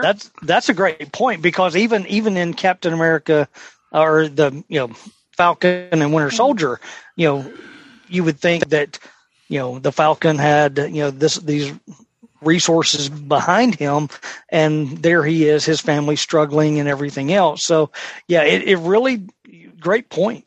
Mm-hmm. You actually found out in Falcon and Winter Soldier that they don't even get paid to be in the Avengers. And no $1,000 a week stipend like the comics. No, which is pretty. Yeah. It's amazing, and it was interesting too, because there's also no shield for them to fall on anymore either, and so they're, like you said, they're literally on their own. And it was interesting that the black market auction was old Avengers stuff that had been stolen from the wreck of the compound. And it was pretty neat to see, because that's where the Ronin costume came from. That's where the watch came from. And and God knows what else was taken, that we didn't even see. There's probably tons that and it was just interesting to see that, Hawkeye, he was on his own. He was in New York with his family on vacation with the kids, seeing Rogers the musical. I think he was just awesome. Like, I think he's pretty much being done being Hawkeye. He's pretty much retired. Yeah, he was retired. He's done with everything. He didn't, and the only thing that even pulled him out was when he saw somebody dressed in the Ronin costume. Yeah. Roaming the streets, rescuing the dog, which was on the video. And he's like, I never did that as Ronin. Yeah, exactly. And I didn't rescue any dogs. And so it was just interesting. But it was, he didn't want to, he was like, okay, I'm going to be there for Christmas. I promise, and that was the running thing through the whole show. And, each day was leading up to Christmas, and can they get, cause the whole series was almost, in 6 days. And everything leading up to, the Christmas thing. And it was a neat experience to see, because, Clint was so apprehensive about doing anything. And he was like, he wasn't really taking it all that seriously until, because even when he went to go see Echo at the, letting himself be captured by the tracksuit mafia, and which were they were just breakout stars. We need to talk about them. They were awesome, but he let himself get captured so he could find out, and then it got serious when the other Black Widow showed up, and that's when he shooed Kate away, say, no, this really just took a different turn. This is now real. And that's where, you could see his whole expression and body language even changed. Because before that, he was just like going along, yeah, we'll do this. We'll take out these guys. He wasn't taking any of it serious, right, basically. Mm-hmm. And I think up until the point where the phone call from Nathaniel, that was a kind of pivotal point there, where she comes in and she realizes that he's not hearing, that it's a child's voice, and helps him through that conversation. I think that was a really cementing point in their relationship. Completely. Between the two of them. Completely. Yeah, it's a great scene. And because it's not even just that scene, because after that's when she's like, okay, I'm picking up some Christmas things. We're going to get some movies. We're going to make that hot chocolate, and we're going to do Christmas right. Because since you're stuck here with me, we're going to do this. So it was nice to see that, she kind of realized what she did. Because, in her head, she was first like, oh, man, it's Hawkeye. He can be my mentor. And then she's like, oh, crap, he's a father. Mm-hmm. And exactly. I just took him away from the family. So I've just hijacked his life. Yes. It's kind of funny because she's a Jewish character too, on top of it. And, because because the aunt's house, you could see the menorahs and you could see the, all the Jewish stuff there. And it was just like, oh, that's funny. And she was just doing it for him, for the Christmas stuff. Mm-hmm. The series, 6 episodes? Is that right? 6? Yes. Like I said, I don't know what the schedule was for when all these shows were supposed to originally air, but I have to believe that Hawkeye was always intended to be airing in December to lead up to Christmas because of the way the storyline goes. And so it's probably not a coincidence that, with Spider-Man opening around the same time, that they wanted to bring in, two of the Netflix characters at the same time. But that happened the same week was just really odd and fun, to be honest with you. I mean, that's the thing. It's like it goes. Go ahead, Julie. Sorry. Well, I was just gonna point out, because since we're talking about it, Vincent D'Onofrio is probably one of the best cast people in all of Marvel universe. He is phenomenal as that character, and I was so excited that they were bringing him in. I had read up a little bit about the show. I heard about Echo. I kind of knew what that connection was going to be, so I suspected it, but I wasn't sure that they were going to go there. And then just him being on screen again, I was like, I've missed you. It's been 4 years? I don't even know how many years it's been, but I'm so glad you're back. It's like Kevin Feige can take the best things out of all the other Marvel stuff and incorporate it in. The multiverse thing has given him carte blanche to just take whatever he wants. It's like, oh yeah, who is the best? Who is the best J. Jonah Jameson? J.K. Simmons. Then boom, without any explanation, he's our guy, right? Mm-hmm. And it's oh, we need a Kingpin now. Well, we can't get a better Kingpin than Vincent D'Onofrio, so let's bring him in as well. Yeah, I think the fan base would have revolted. Sorry. Oh, well, exactly. And throughout the whole series, they were laying hints that he was behind everything. Sure. Even the name of the body shop and used car plays, Fat Man, exactly, was just like, oh yeah, they're going there. But look, I've watched enough Marvel to know that almost every one of the things that's been a very similar theme in all the Marvel shows is there always is somebody mysterious that you have to wait until the end to find out who's really behind everything, and of course it's Mephisto every time. No, Like, we're still waiting for Mephisto. I thought it was Agatha all along. What do you mean? Exactly. But a lot of times they'll, as we found out right early on with WandaVision, they are not beyond throwing out red herrings, right? So if everybody is thinking it's going to be Kingpin, then, we're going to switch it up. And to be honest, one of the things about using Kate Bishop's mom the way they did is in the comics, Kate Bishop's mom is associated with Madame Hydra. And so with that being said, I fully expected, and plus with the introduction of Yelena into this series, the new Black Widow, I was really thinking that we would see Julia Dreyfus's character pop up again. I don't know if she's got a name yet in the MCU, but yes, she does. She's Contessa, right? Thank you. Yeah, right. And so I really expected her mom to be working with her, especially when we find out that she was that Black Widow was hired by her to take out Hawkeye, because the last time we saw Yelena was at the grave and she had gotten the dossier on Hawkeye and basically got the order. I don't know if she got the order itself there, but it was kind of leading to the fact that she was going to go in and take care of Hawkeye from that. So it's amazing. It's only got 6 episodes, and it starts off so simply with this like kind of murder mystery about who killed Kate Bishop's mom's fiance, and you've got this Ronin thing. Then you've not the fiance. It was the Jack. fiance. It was the fiance's the fiance's father. Right. Yeah. Right. Armand. It was uncle. Yes. Armand yeah. Thank you for correcting me. Exactly. And so you've got that going on. You're like, okay, that should take us through 6 episodes.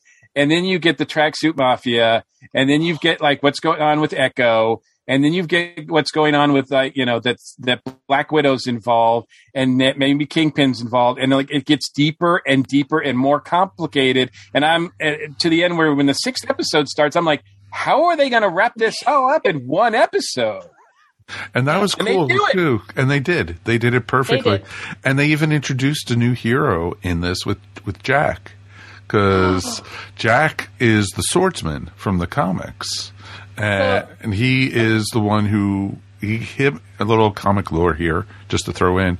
Swordsman is has been in the comics as long as Hawkeye has been, and basically they were partners at one point when they were both evil. But they basically, and Swordsman went between good and evil multiple times more than Hawkeye did. And he ended up becoming an Avenger.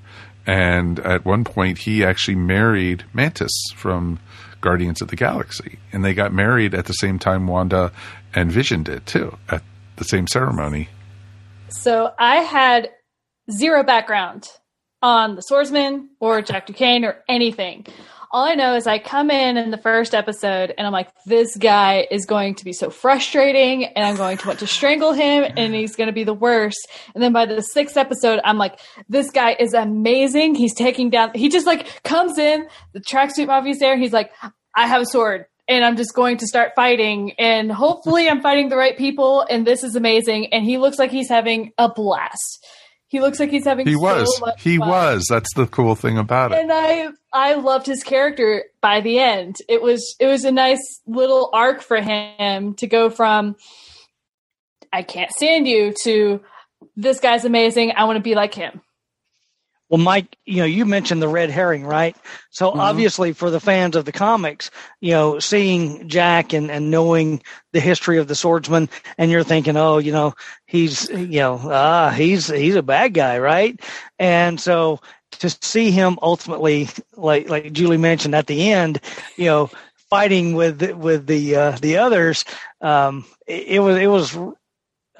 was a good moment for me as well.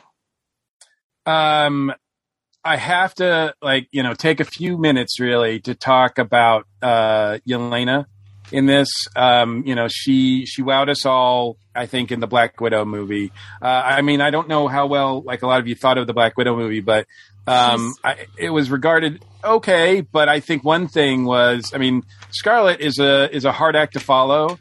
Yet I think even the worst critics of the Black Widow movie were sold on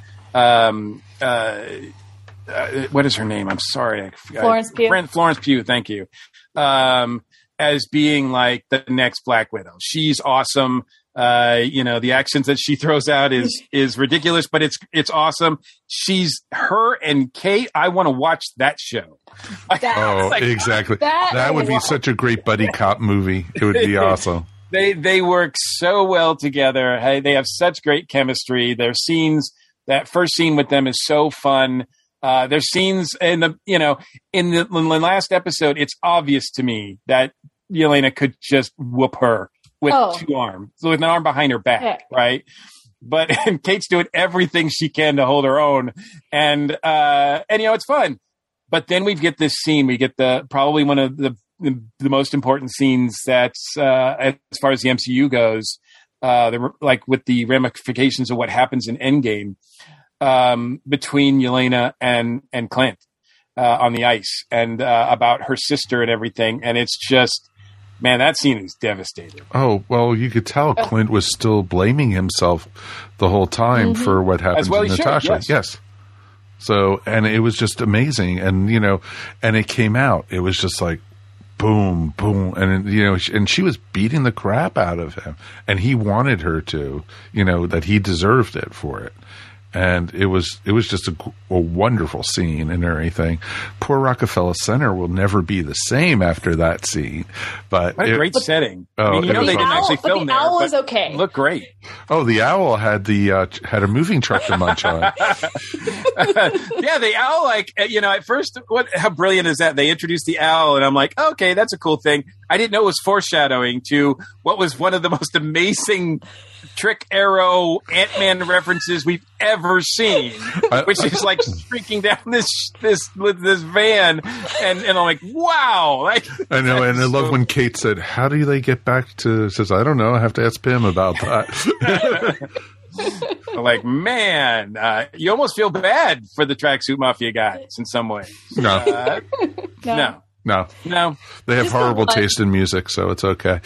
I saw one of the headlines for the series at one point during the run. They said something about the reason why the Tracksuit Mafia guys say bro a lot. And I'm like, wow, if people think they say bro a lot in the series, wait till they read the comics, because in the comics, they don't say anything else. They just are like, everything is bro. Like, it's just, bro is at the end of almost every sentence that they utter. Every one of them. But what a great concoction they are, and they have a lot. They're fun throughout the whole series. Mm-hmm. Oh, they are, and it's great because standard fodder. It actually lightens the mood in some ways in certain scenes, having them in it.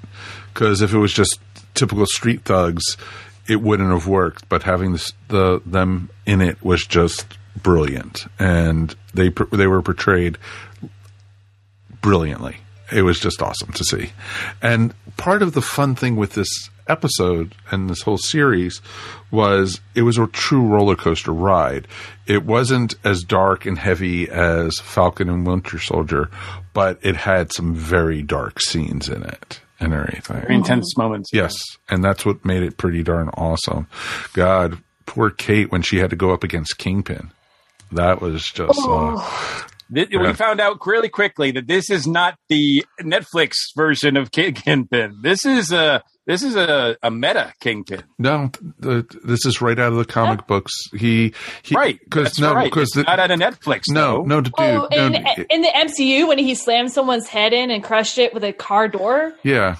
It's pretty much on point. It is pretty much on point because the Kingpin in the comics doesn't have any superpowers either. He is just built muscle on top of muscle on top of muscle and everything. He's bulky, but he's bulky like a sumo wrestler, not like a fat guy.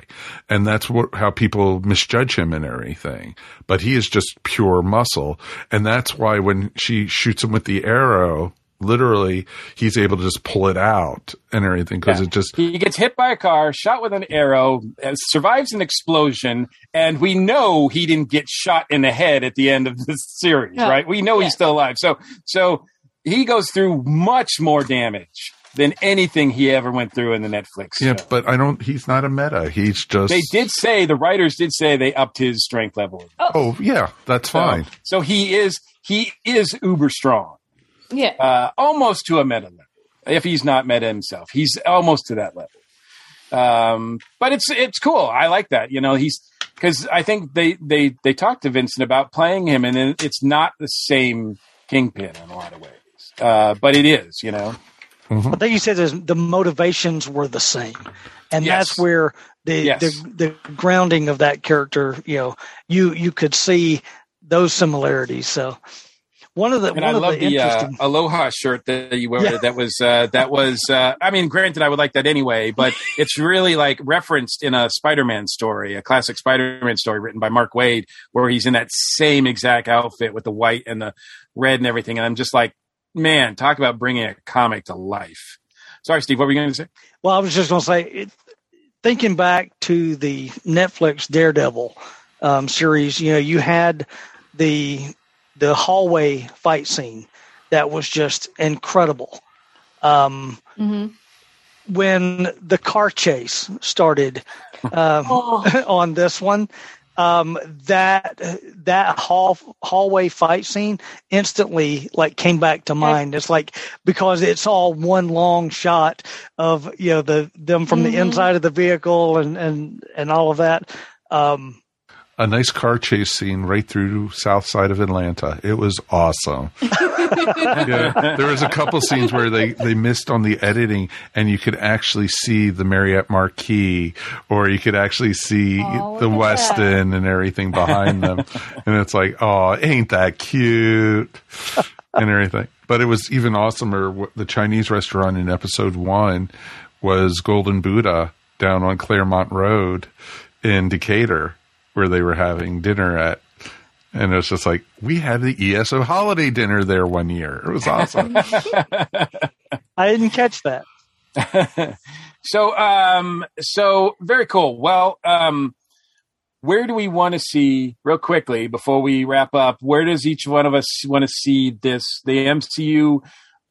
You can open it up wide if you want to, but particularly with these characters in this series, who do you want to see more of? Who do you want to expect to see going forward?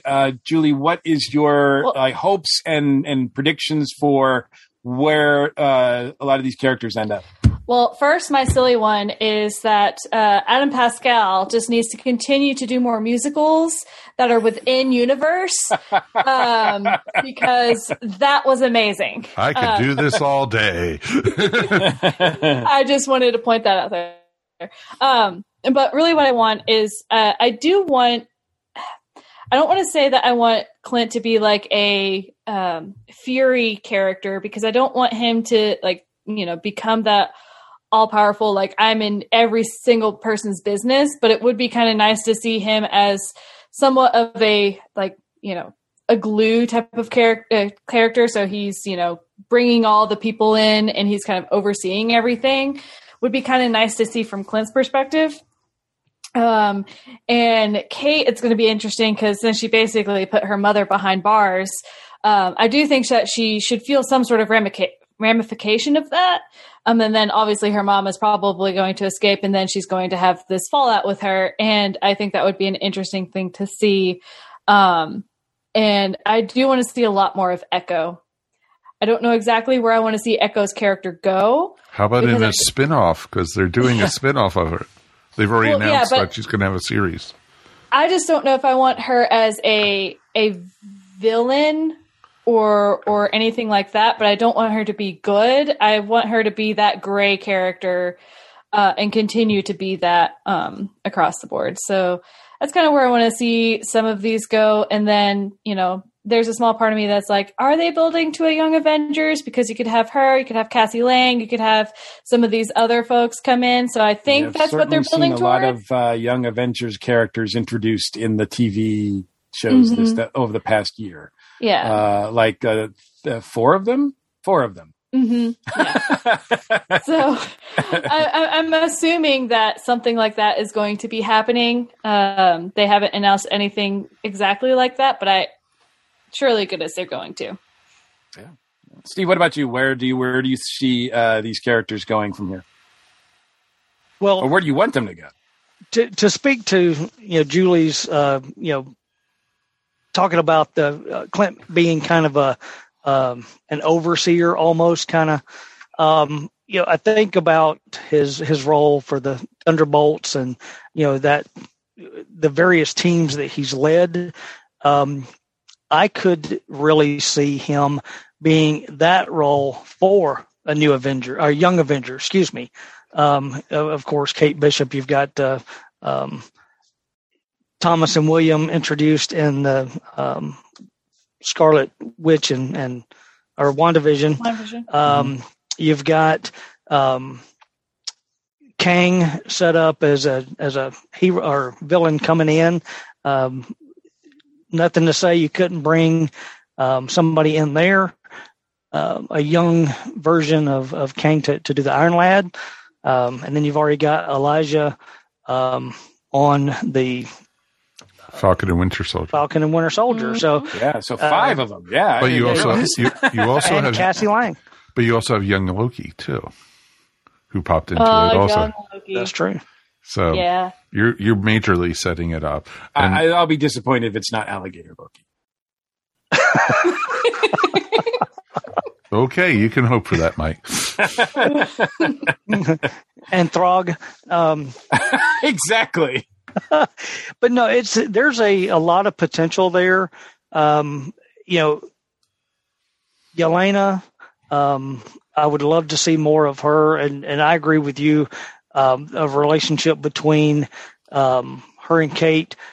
Maybe you stick her into the Young Avengers lineup. I think she's too old though to be a Young Avenger.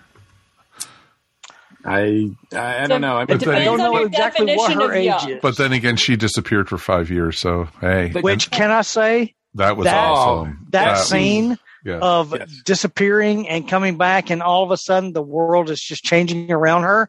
To see that from that perspective was amazing. Was a brilliant idea. Thank you, Steve. That was in my notes to mention, and I almost moved right past it. So I'm glad somebody brought that up, because I thought they keep finding really cool ways to look back on and talk about what happened with the blip, and that was just amazing. Mike, what about you? Where do you want to see these characters go? I want to see Clint become more of a mentor, a trainer. I could see him maybe in the Young Avengers series being the trainer for the Young Avengers, or, being the guy who maybe sets up the missions for them and such, and maybe even have his wife as part of it also, because we found out she's SHIELD agent number 19. So she's probably smarter than he is. Oh, I would almost guarantee that. I think he would agree. So, yeah, I think there's a total possibility of some really great stuff with that. And, and then that way he can keep an eye on Kate. He can keep an eye on the rest of the heroes. And he, like I said earlier, he's a former SHIELD agent who has all these years of experience of going undercover or going on, deep undercover. And I think he would be great at being like the mentor for it, and probably set up something even on the farm as a headquarters for them or something. It could even be. So you're definitely going to see Clint again. I don't think we're going to be seeing Jeremy Renner too soon, but I know, it'd be great to, see him again. I liked him more in this than pretty much anything else I've ever seen him in. Wow. I mean, and non-MCU stuff included? Yeah. Wow. If you haven't watched Mayor of Kingstown, check that out.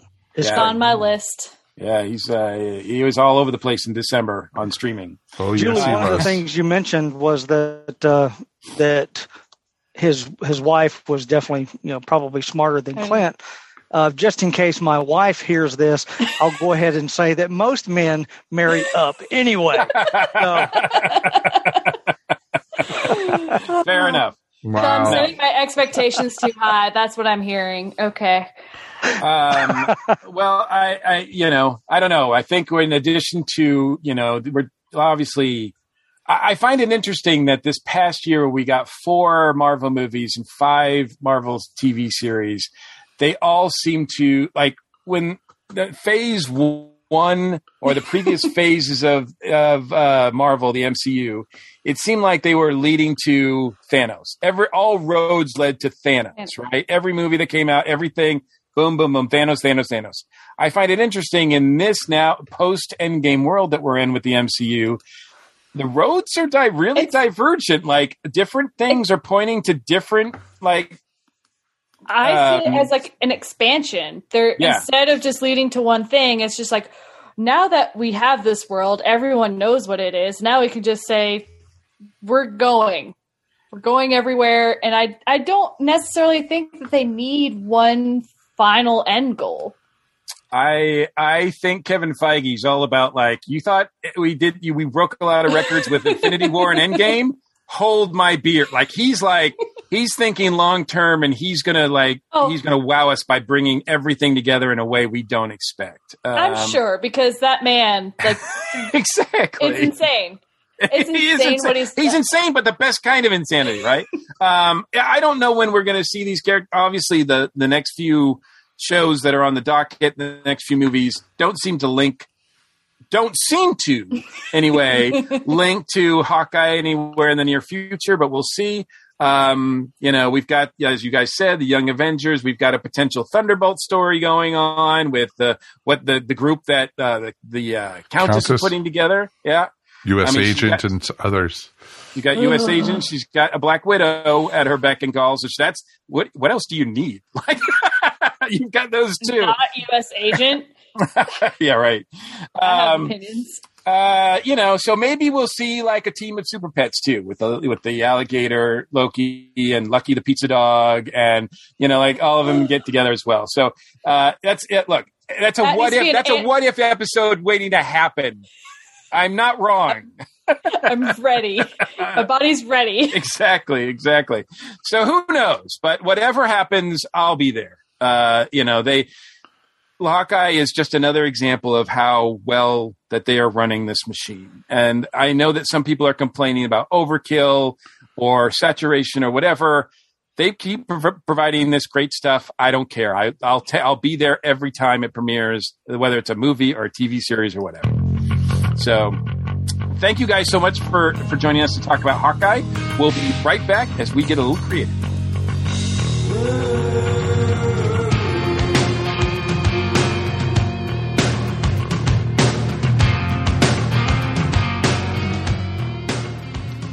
Hey everybody, Michelle here with an iconic rock talk show moment, and I wish I could say the year was getting off to a better start than it seems to be. As you may have heard, Sinead O'Connor, who has been through so much in her life, her son Shane, age 17, he was the spitting image of her. He took his own life on Friday. The whole tragic story played out on Twitter. Apparently a week ago, he made 2 attempts on his life. He was on suicide watch at a Dublin hospital, but somehow got out and went missing. Sinead O'Connor was appealing to him, anyone who may have seen him, to get in touch with her on Twitter. But unfortunately, his body was located in another part of the city Friday night. He had struggled for some time with mental health issues, and you have to think there's going to be repercussions for that hospital. It's just incredible to think that he was able to slip out like that. Some other notable passings in the world of music this past week. Calvin Simon, age 79, former vocalist and percussionist for Parliament Funkadelic. And Saturday, Michael Lang passed away at age 77. Lang made music and cultural history at age 24 in 1969 when he organized the legendary isn't even the word, doesn't do it justice, the Woodstock Music Festival in 69, as well as the 2 follow-ups in 94 and 99. David Lee Roth had been citing health issues, saying he was retiring with some shows in Vegas, but over the weekend those were canceled due to COVID concerns. His management did release a statement that said, "Sometimes you win, sometimes you lose. We got rained out, COVID canceled. Future shows? When the benefit concerts for Colorado, Farm Aid, and hospital workers everywhere come up, call me, to be continued." So, not sure what that means. We'll see what happens. Also, the Grammy Awards were scheduled for January 31st at Crypto.com Arena in LA. Worst name for a venue ever. But they have also been COVID affected. They're postponed with no new date scheduled yet. Sources are pointing to April or May as a possible date, but there's some conflicts with the venue scheduling wise. So again, we'll see what happens. So some good news. Let's have good news. The New Orleans City Council has approved a name change for Robert E. Lee Boulevard in that city to be renamed Allen Toussaint Boulevard after the legendary musician and songwriter. That is great. And if you're feeling kind of down, you've got post-holiday blues, you want to feel good, go check out the new video for the song Rattle Can by Reverend Peyton and the Big Damn Band. It's from their new album, Dance Songs for Hard Times. You will be doing that Beavis and Butthead dance in your room by yourself, and we don't judge you for that. It is amazing. It is fun. You will really love it. And by the way, Mike Judge is teasing a Beavis and Butthead movie with Beavis and Butthead in middle age. Does anybody really want to see that? I didn't think so. This has been the Iconic Rock Talk Show Moment, and we will catch you next time, and again, see what happens. If you were a monster kid growing up, if you enjoyed Saturday mornings watching Monster Movie Matinee, or staying up all night watching the Midnight Feature, then Monster Attack is the podcast for you. We not only look at classic old monster movies, we share our experience growing up as a monster kid. Join us every Monday for Monster Attack. Hey everyone, welcome back to Earth Station 1. Now we are here with our new friend, Jack Holder. He is here for the Creative Outlet segment. Hey Jack, welcome to the show. Hi Mike, thank you so much for having me. It's such an honor to be on. Oh, it's awesome to have you here. And you have a Kickstarter going on right now. Do you want to tell everyone about it? Absolutely. So this is for the first issue of Legends of the Realm, The Floated Dream. It's the first of a 6-parter. The Floated Dream is about a young mage, Camridian, who has just been given a quest by his king. Go through the kingdom of Danaspire, find new magic, and perhaps create a miracle of your own. His first stop is the floating city of Providentia, a mysterious jewel hidden far above the clouds that's just now started to reveal itself to the rest of the kingdom. And Camridian is watching and trying to figure out what is the cost of such magic. What do you have to give up to live amongst the clouds? Oh, that's pretty awesome. That is really cool. So do you have it all plotted out? Or are you writing as you go along? How's it working? So the whole 6-issue arc is plotted out. We're still working on it. I'm constantly going back and forth with my artistic and creative team, trying to make sure all the further issues are squared away. We want to make sure that this is tight, cohesive, and just keeps giving people newer and better books every single time. Well, I saw some of the stuff online on Kickstarter, but also the stuff you sent me, and it looks beautiful, man. It really, really looks nice. I got to give all the props to our artist, Evan Scale. He is new talent that people are just starting to discover just how amazing he is. That is cool. And how did you find him? Believe it or not, Upwork. I was doing a collection of short stories of my own, and I was looking for multiple artists, and Evan was one of the guys who sent in a portfolio. I loved his work. Then we asked if we wanted to do a couple anthologies together. I had this idea banging around for now close to 5 years at that point, and he loved it, and then we just started going. Oh, that is awesome. It's nice when you could find somebody like that you could fit in with and everything. It's pretty cool. So what kind of, you got the Kickstarter going. So when is the Kickstarter going through? The Kickstarter is going to be going through February 3rd. We just finished up the first week. We were so happy. We hit a big milestone with 75 backers. And we are past the first third of funding. This will be my 10th Kickstarter, so I know if we can get that first third banged out in the first week, everything gets a lot easier. Oh, that is awesome. That is awesome. Yeah, I was going to ask you, I noticed that this was your 10th 10th Kickstarter. And that's a lot of Kickstarters, and that's great experience. Does it? Since I've only done one, I'm wondering, does it get any easier and less stressful? So what I like hearing about this, I am applying also into my own life. I just became a father this past July. Congratulations. Thank you so much. And I actually can compare Kickstarter with raising a child. Some problems will go away the more you go through more Kickstarters. Just like as the kid grows up, some challenges go away, but you get new ones to replace them. That's awesome. That is really awesome. So it's cool. So once you hit your goal, do you have any, expanding and, extras that you're going to be looking at?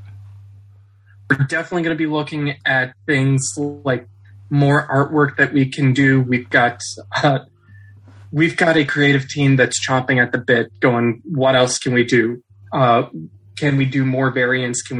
For covers, can we do more digital rewards for people? To which I'm like, I absolutely would love to do that. We just need to get you, dear Packers, backing so we can make sure we have the funds to do such. That is awesome, sir. Jack, real quickly, so how can people find you? So they can find me on Twitter at JackHolderAI, Arcane Industries. If you want to check out the Kickstarter right now, it's inked.pub/legends. If you want my website, it is arcaneinkdistries.com. INK Distries. We've played with puns, I know. And you can find me at Facebook at Arcane Industries as well. That is awesome. We will have those links up in our show notes so people can find you. Best of luck with everything, Jack. Thank you so much. And once again, thank you for having me. Let's take a quick break, and we will be back in a moment to close up the show. Welcome to A Geek Girl's Take. I'm your host, Angela, and this week, this Geek Girl is talking about the 6th season of The Expanse. So, over half of the final season of The Expanse has happened, and Amazon has decided to not renew it in their run of the show, in its 6th season. I guess the producers are also looking for another home for the show because the 6th season isn't the last bit of the show.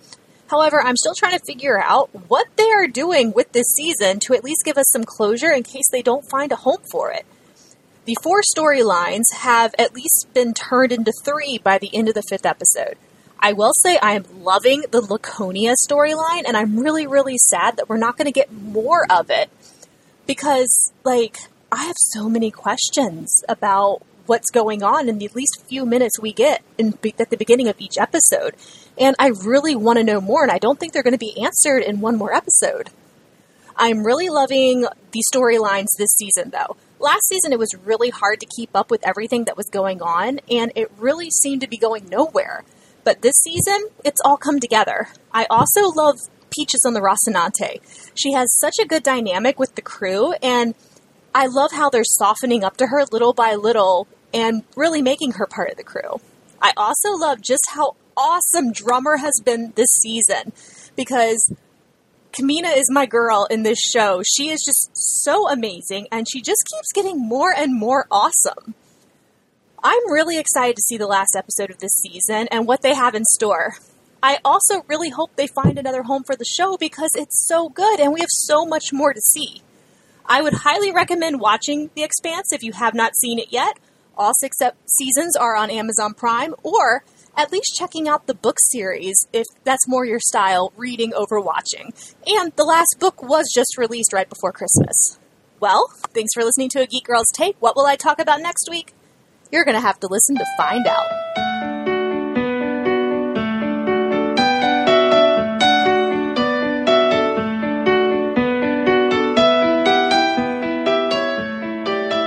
So let's wrap up another episode of the Earth Station 1 podcast. Before we get out of here, let's talk and say howdy to our friends at Inked Marketing.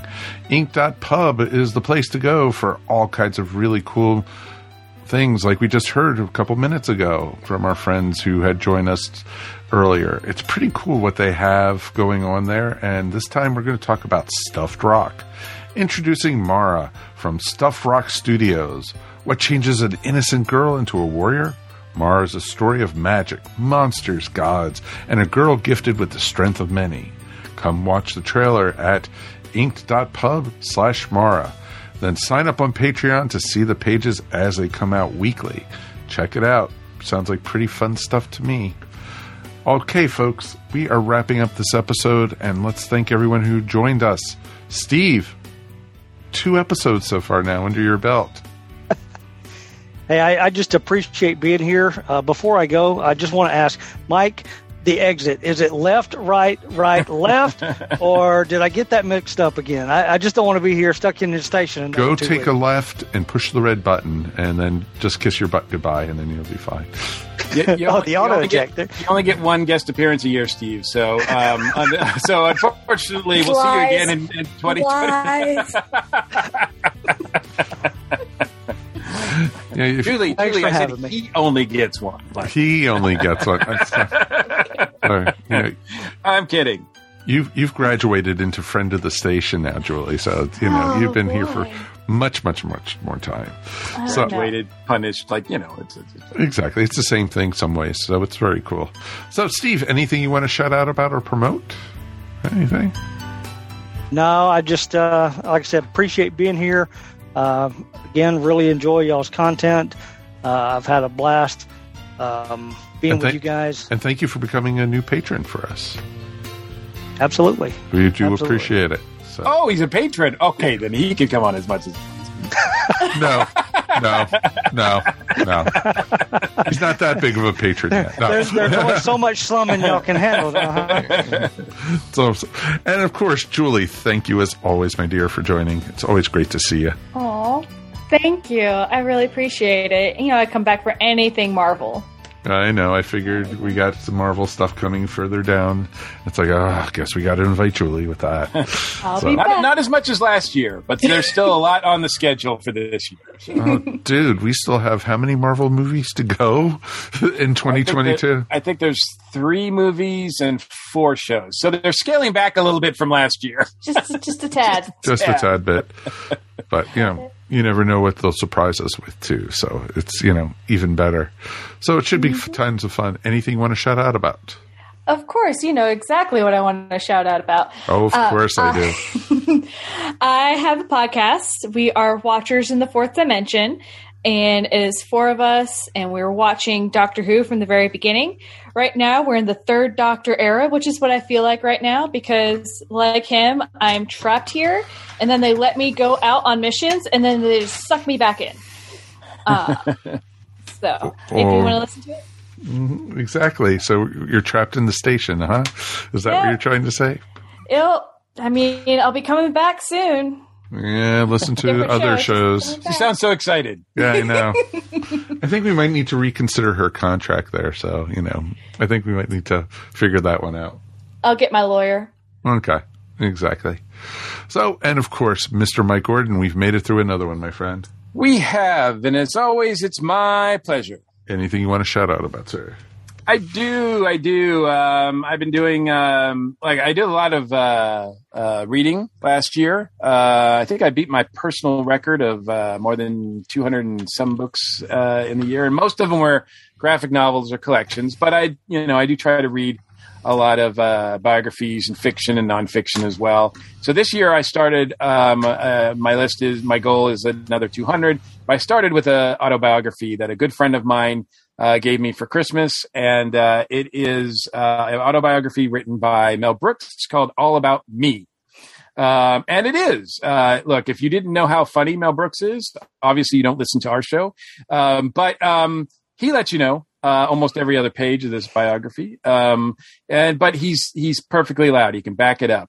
He has produced some of the funniest material, movies, television shows, et cetera, in history. And this book is full of great memories about making all of those things, as well as his time growing up in Brooklyn, his service in World War II, just everything that has been part of his amazing career. And he's not done yet, folks.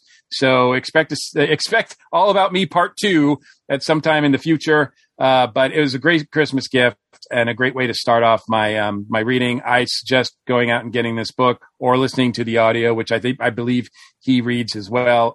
So you can't go wrong with this one. That is awesome. And Mill is such a great character. And I'm going to be very curious to possibly listen to the audio version of it to hear him read about his life and everything. So, and, you know, some people might say he's gotten a little bit older and missed a couple steps, but you know what? He's still a ton of fun. And we have a true catalog of stuff of his work to look back on and go, okay, it's funny. We'll listen. So it's pretty good.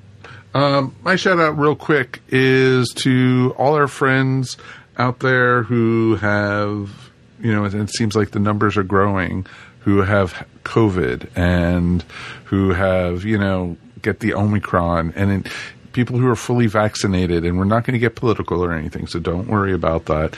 But I just wanted to say, you know, it kind of struck home here because Judy actually had it over Christmas. And so we, you know, had to, you know, basically, isolate ourselves and everything. And thank goodness I never got it.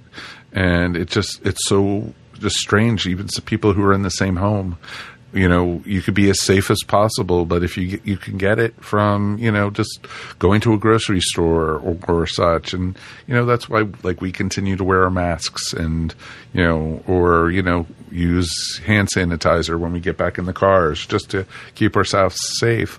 But even if you keep yourself safe, you know, you could still get it and such.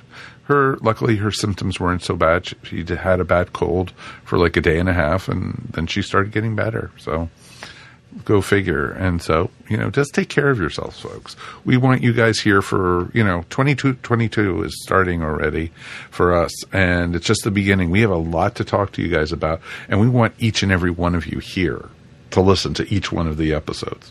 Okay. Sorry, I couldn't even say that with a straight face. I think Mike Gordon and I are the only ones who actually listen to every episode. So, but it's always a ton of fun to be able to talk with you guys and such. And speaking of talking to you guys, Darren is going to be back again next week. And he is going to be taking us to South Florida for a little bit of a vacation.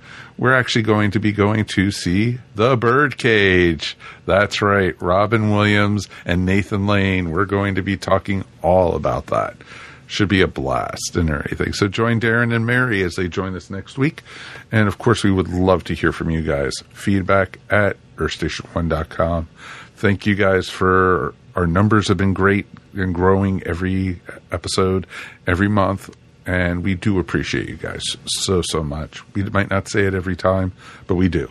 And as we like to say, we're up there with all the other podcasts, and we thank you for taking the time to listen to us, to send feedback, to even rate us, you know, up on wherever you listen to your podcast.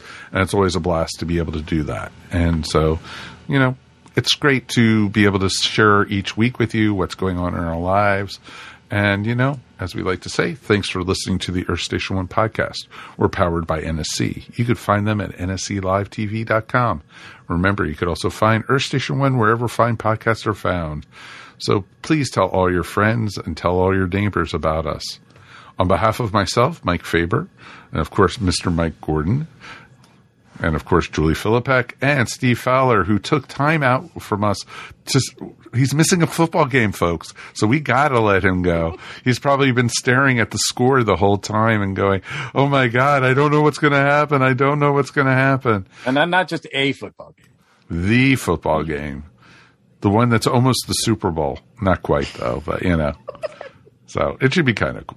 Thanks again for listening. We'll see you here next week on Earth Station 1. Stay safe, hug your loved ones, and just have fun. Be good. Peace. And we are done. We're out of here. Yay! You've been listening to the Earth Station 1 podcast, a show by fans for fans. If you enjoyed the show, please subscribe to our show up on iTunes or wherever fine podcasts are found. While you're up there, please rate us and remember to leave feedback. It would greatly be appreciated. And remember to tell your friends all about us while you're at it. Earth Station 1 is available on most social media sites where you can join some really great topics or chats. Help support our show by shopping through our Amazon.com link or purchasing very cool ESO Network clothing and merchandise at our TeePublic store. Links to both are found on the top of our ESO Network webpage. Become a patron of the ESO Network by backing us up on Patreon for as little as 25 cents a week. Go to patreon.com/ESO Network to sign up. We want to hear from you. Please write us at earthstation1@esonetwork.com or call us at 404-963-9057. Thanks for listening, and we'll see you next time here on the Earth Station 1 podcast. Peace, and we're done. This has been a broadcast of the ESO Network. Be part of the crew and help support our shows by donating to our ESO Patreon or by shopping at the TeePublic store, which can all be found at www.esonetwork.com. The ESO Network, your station for all things geek.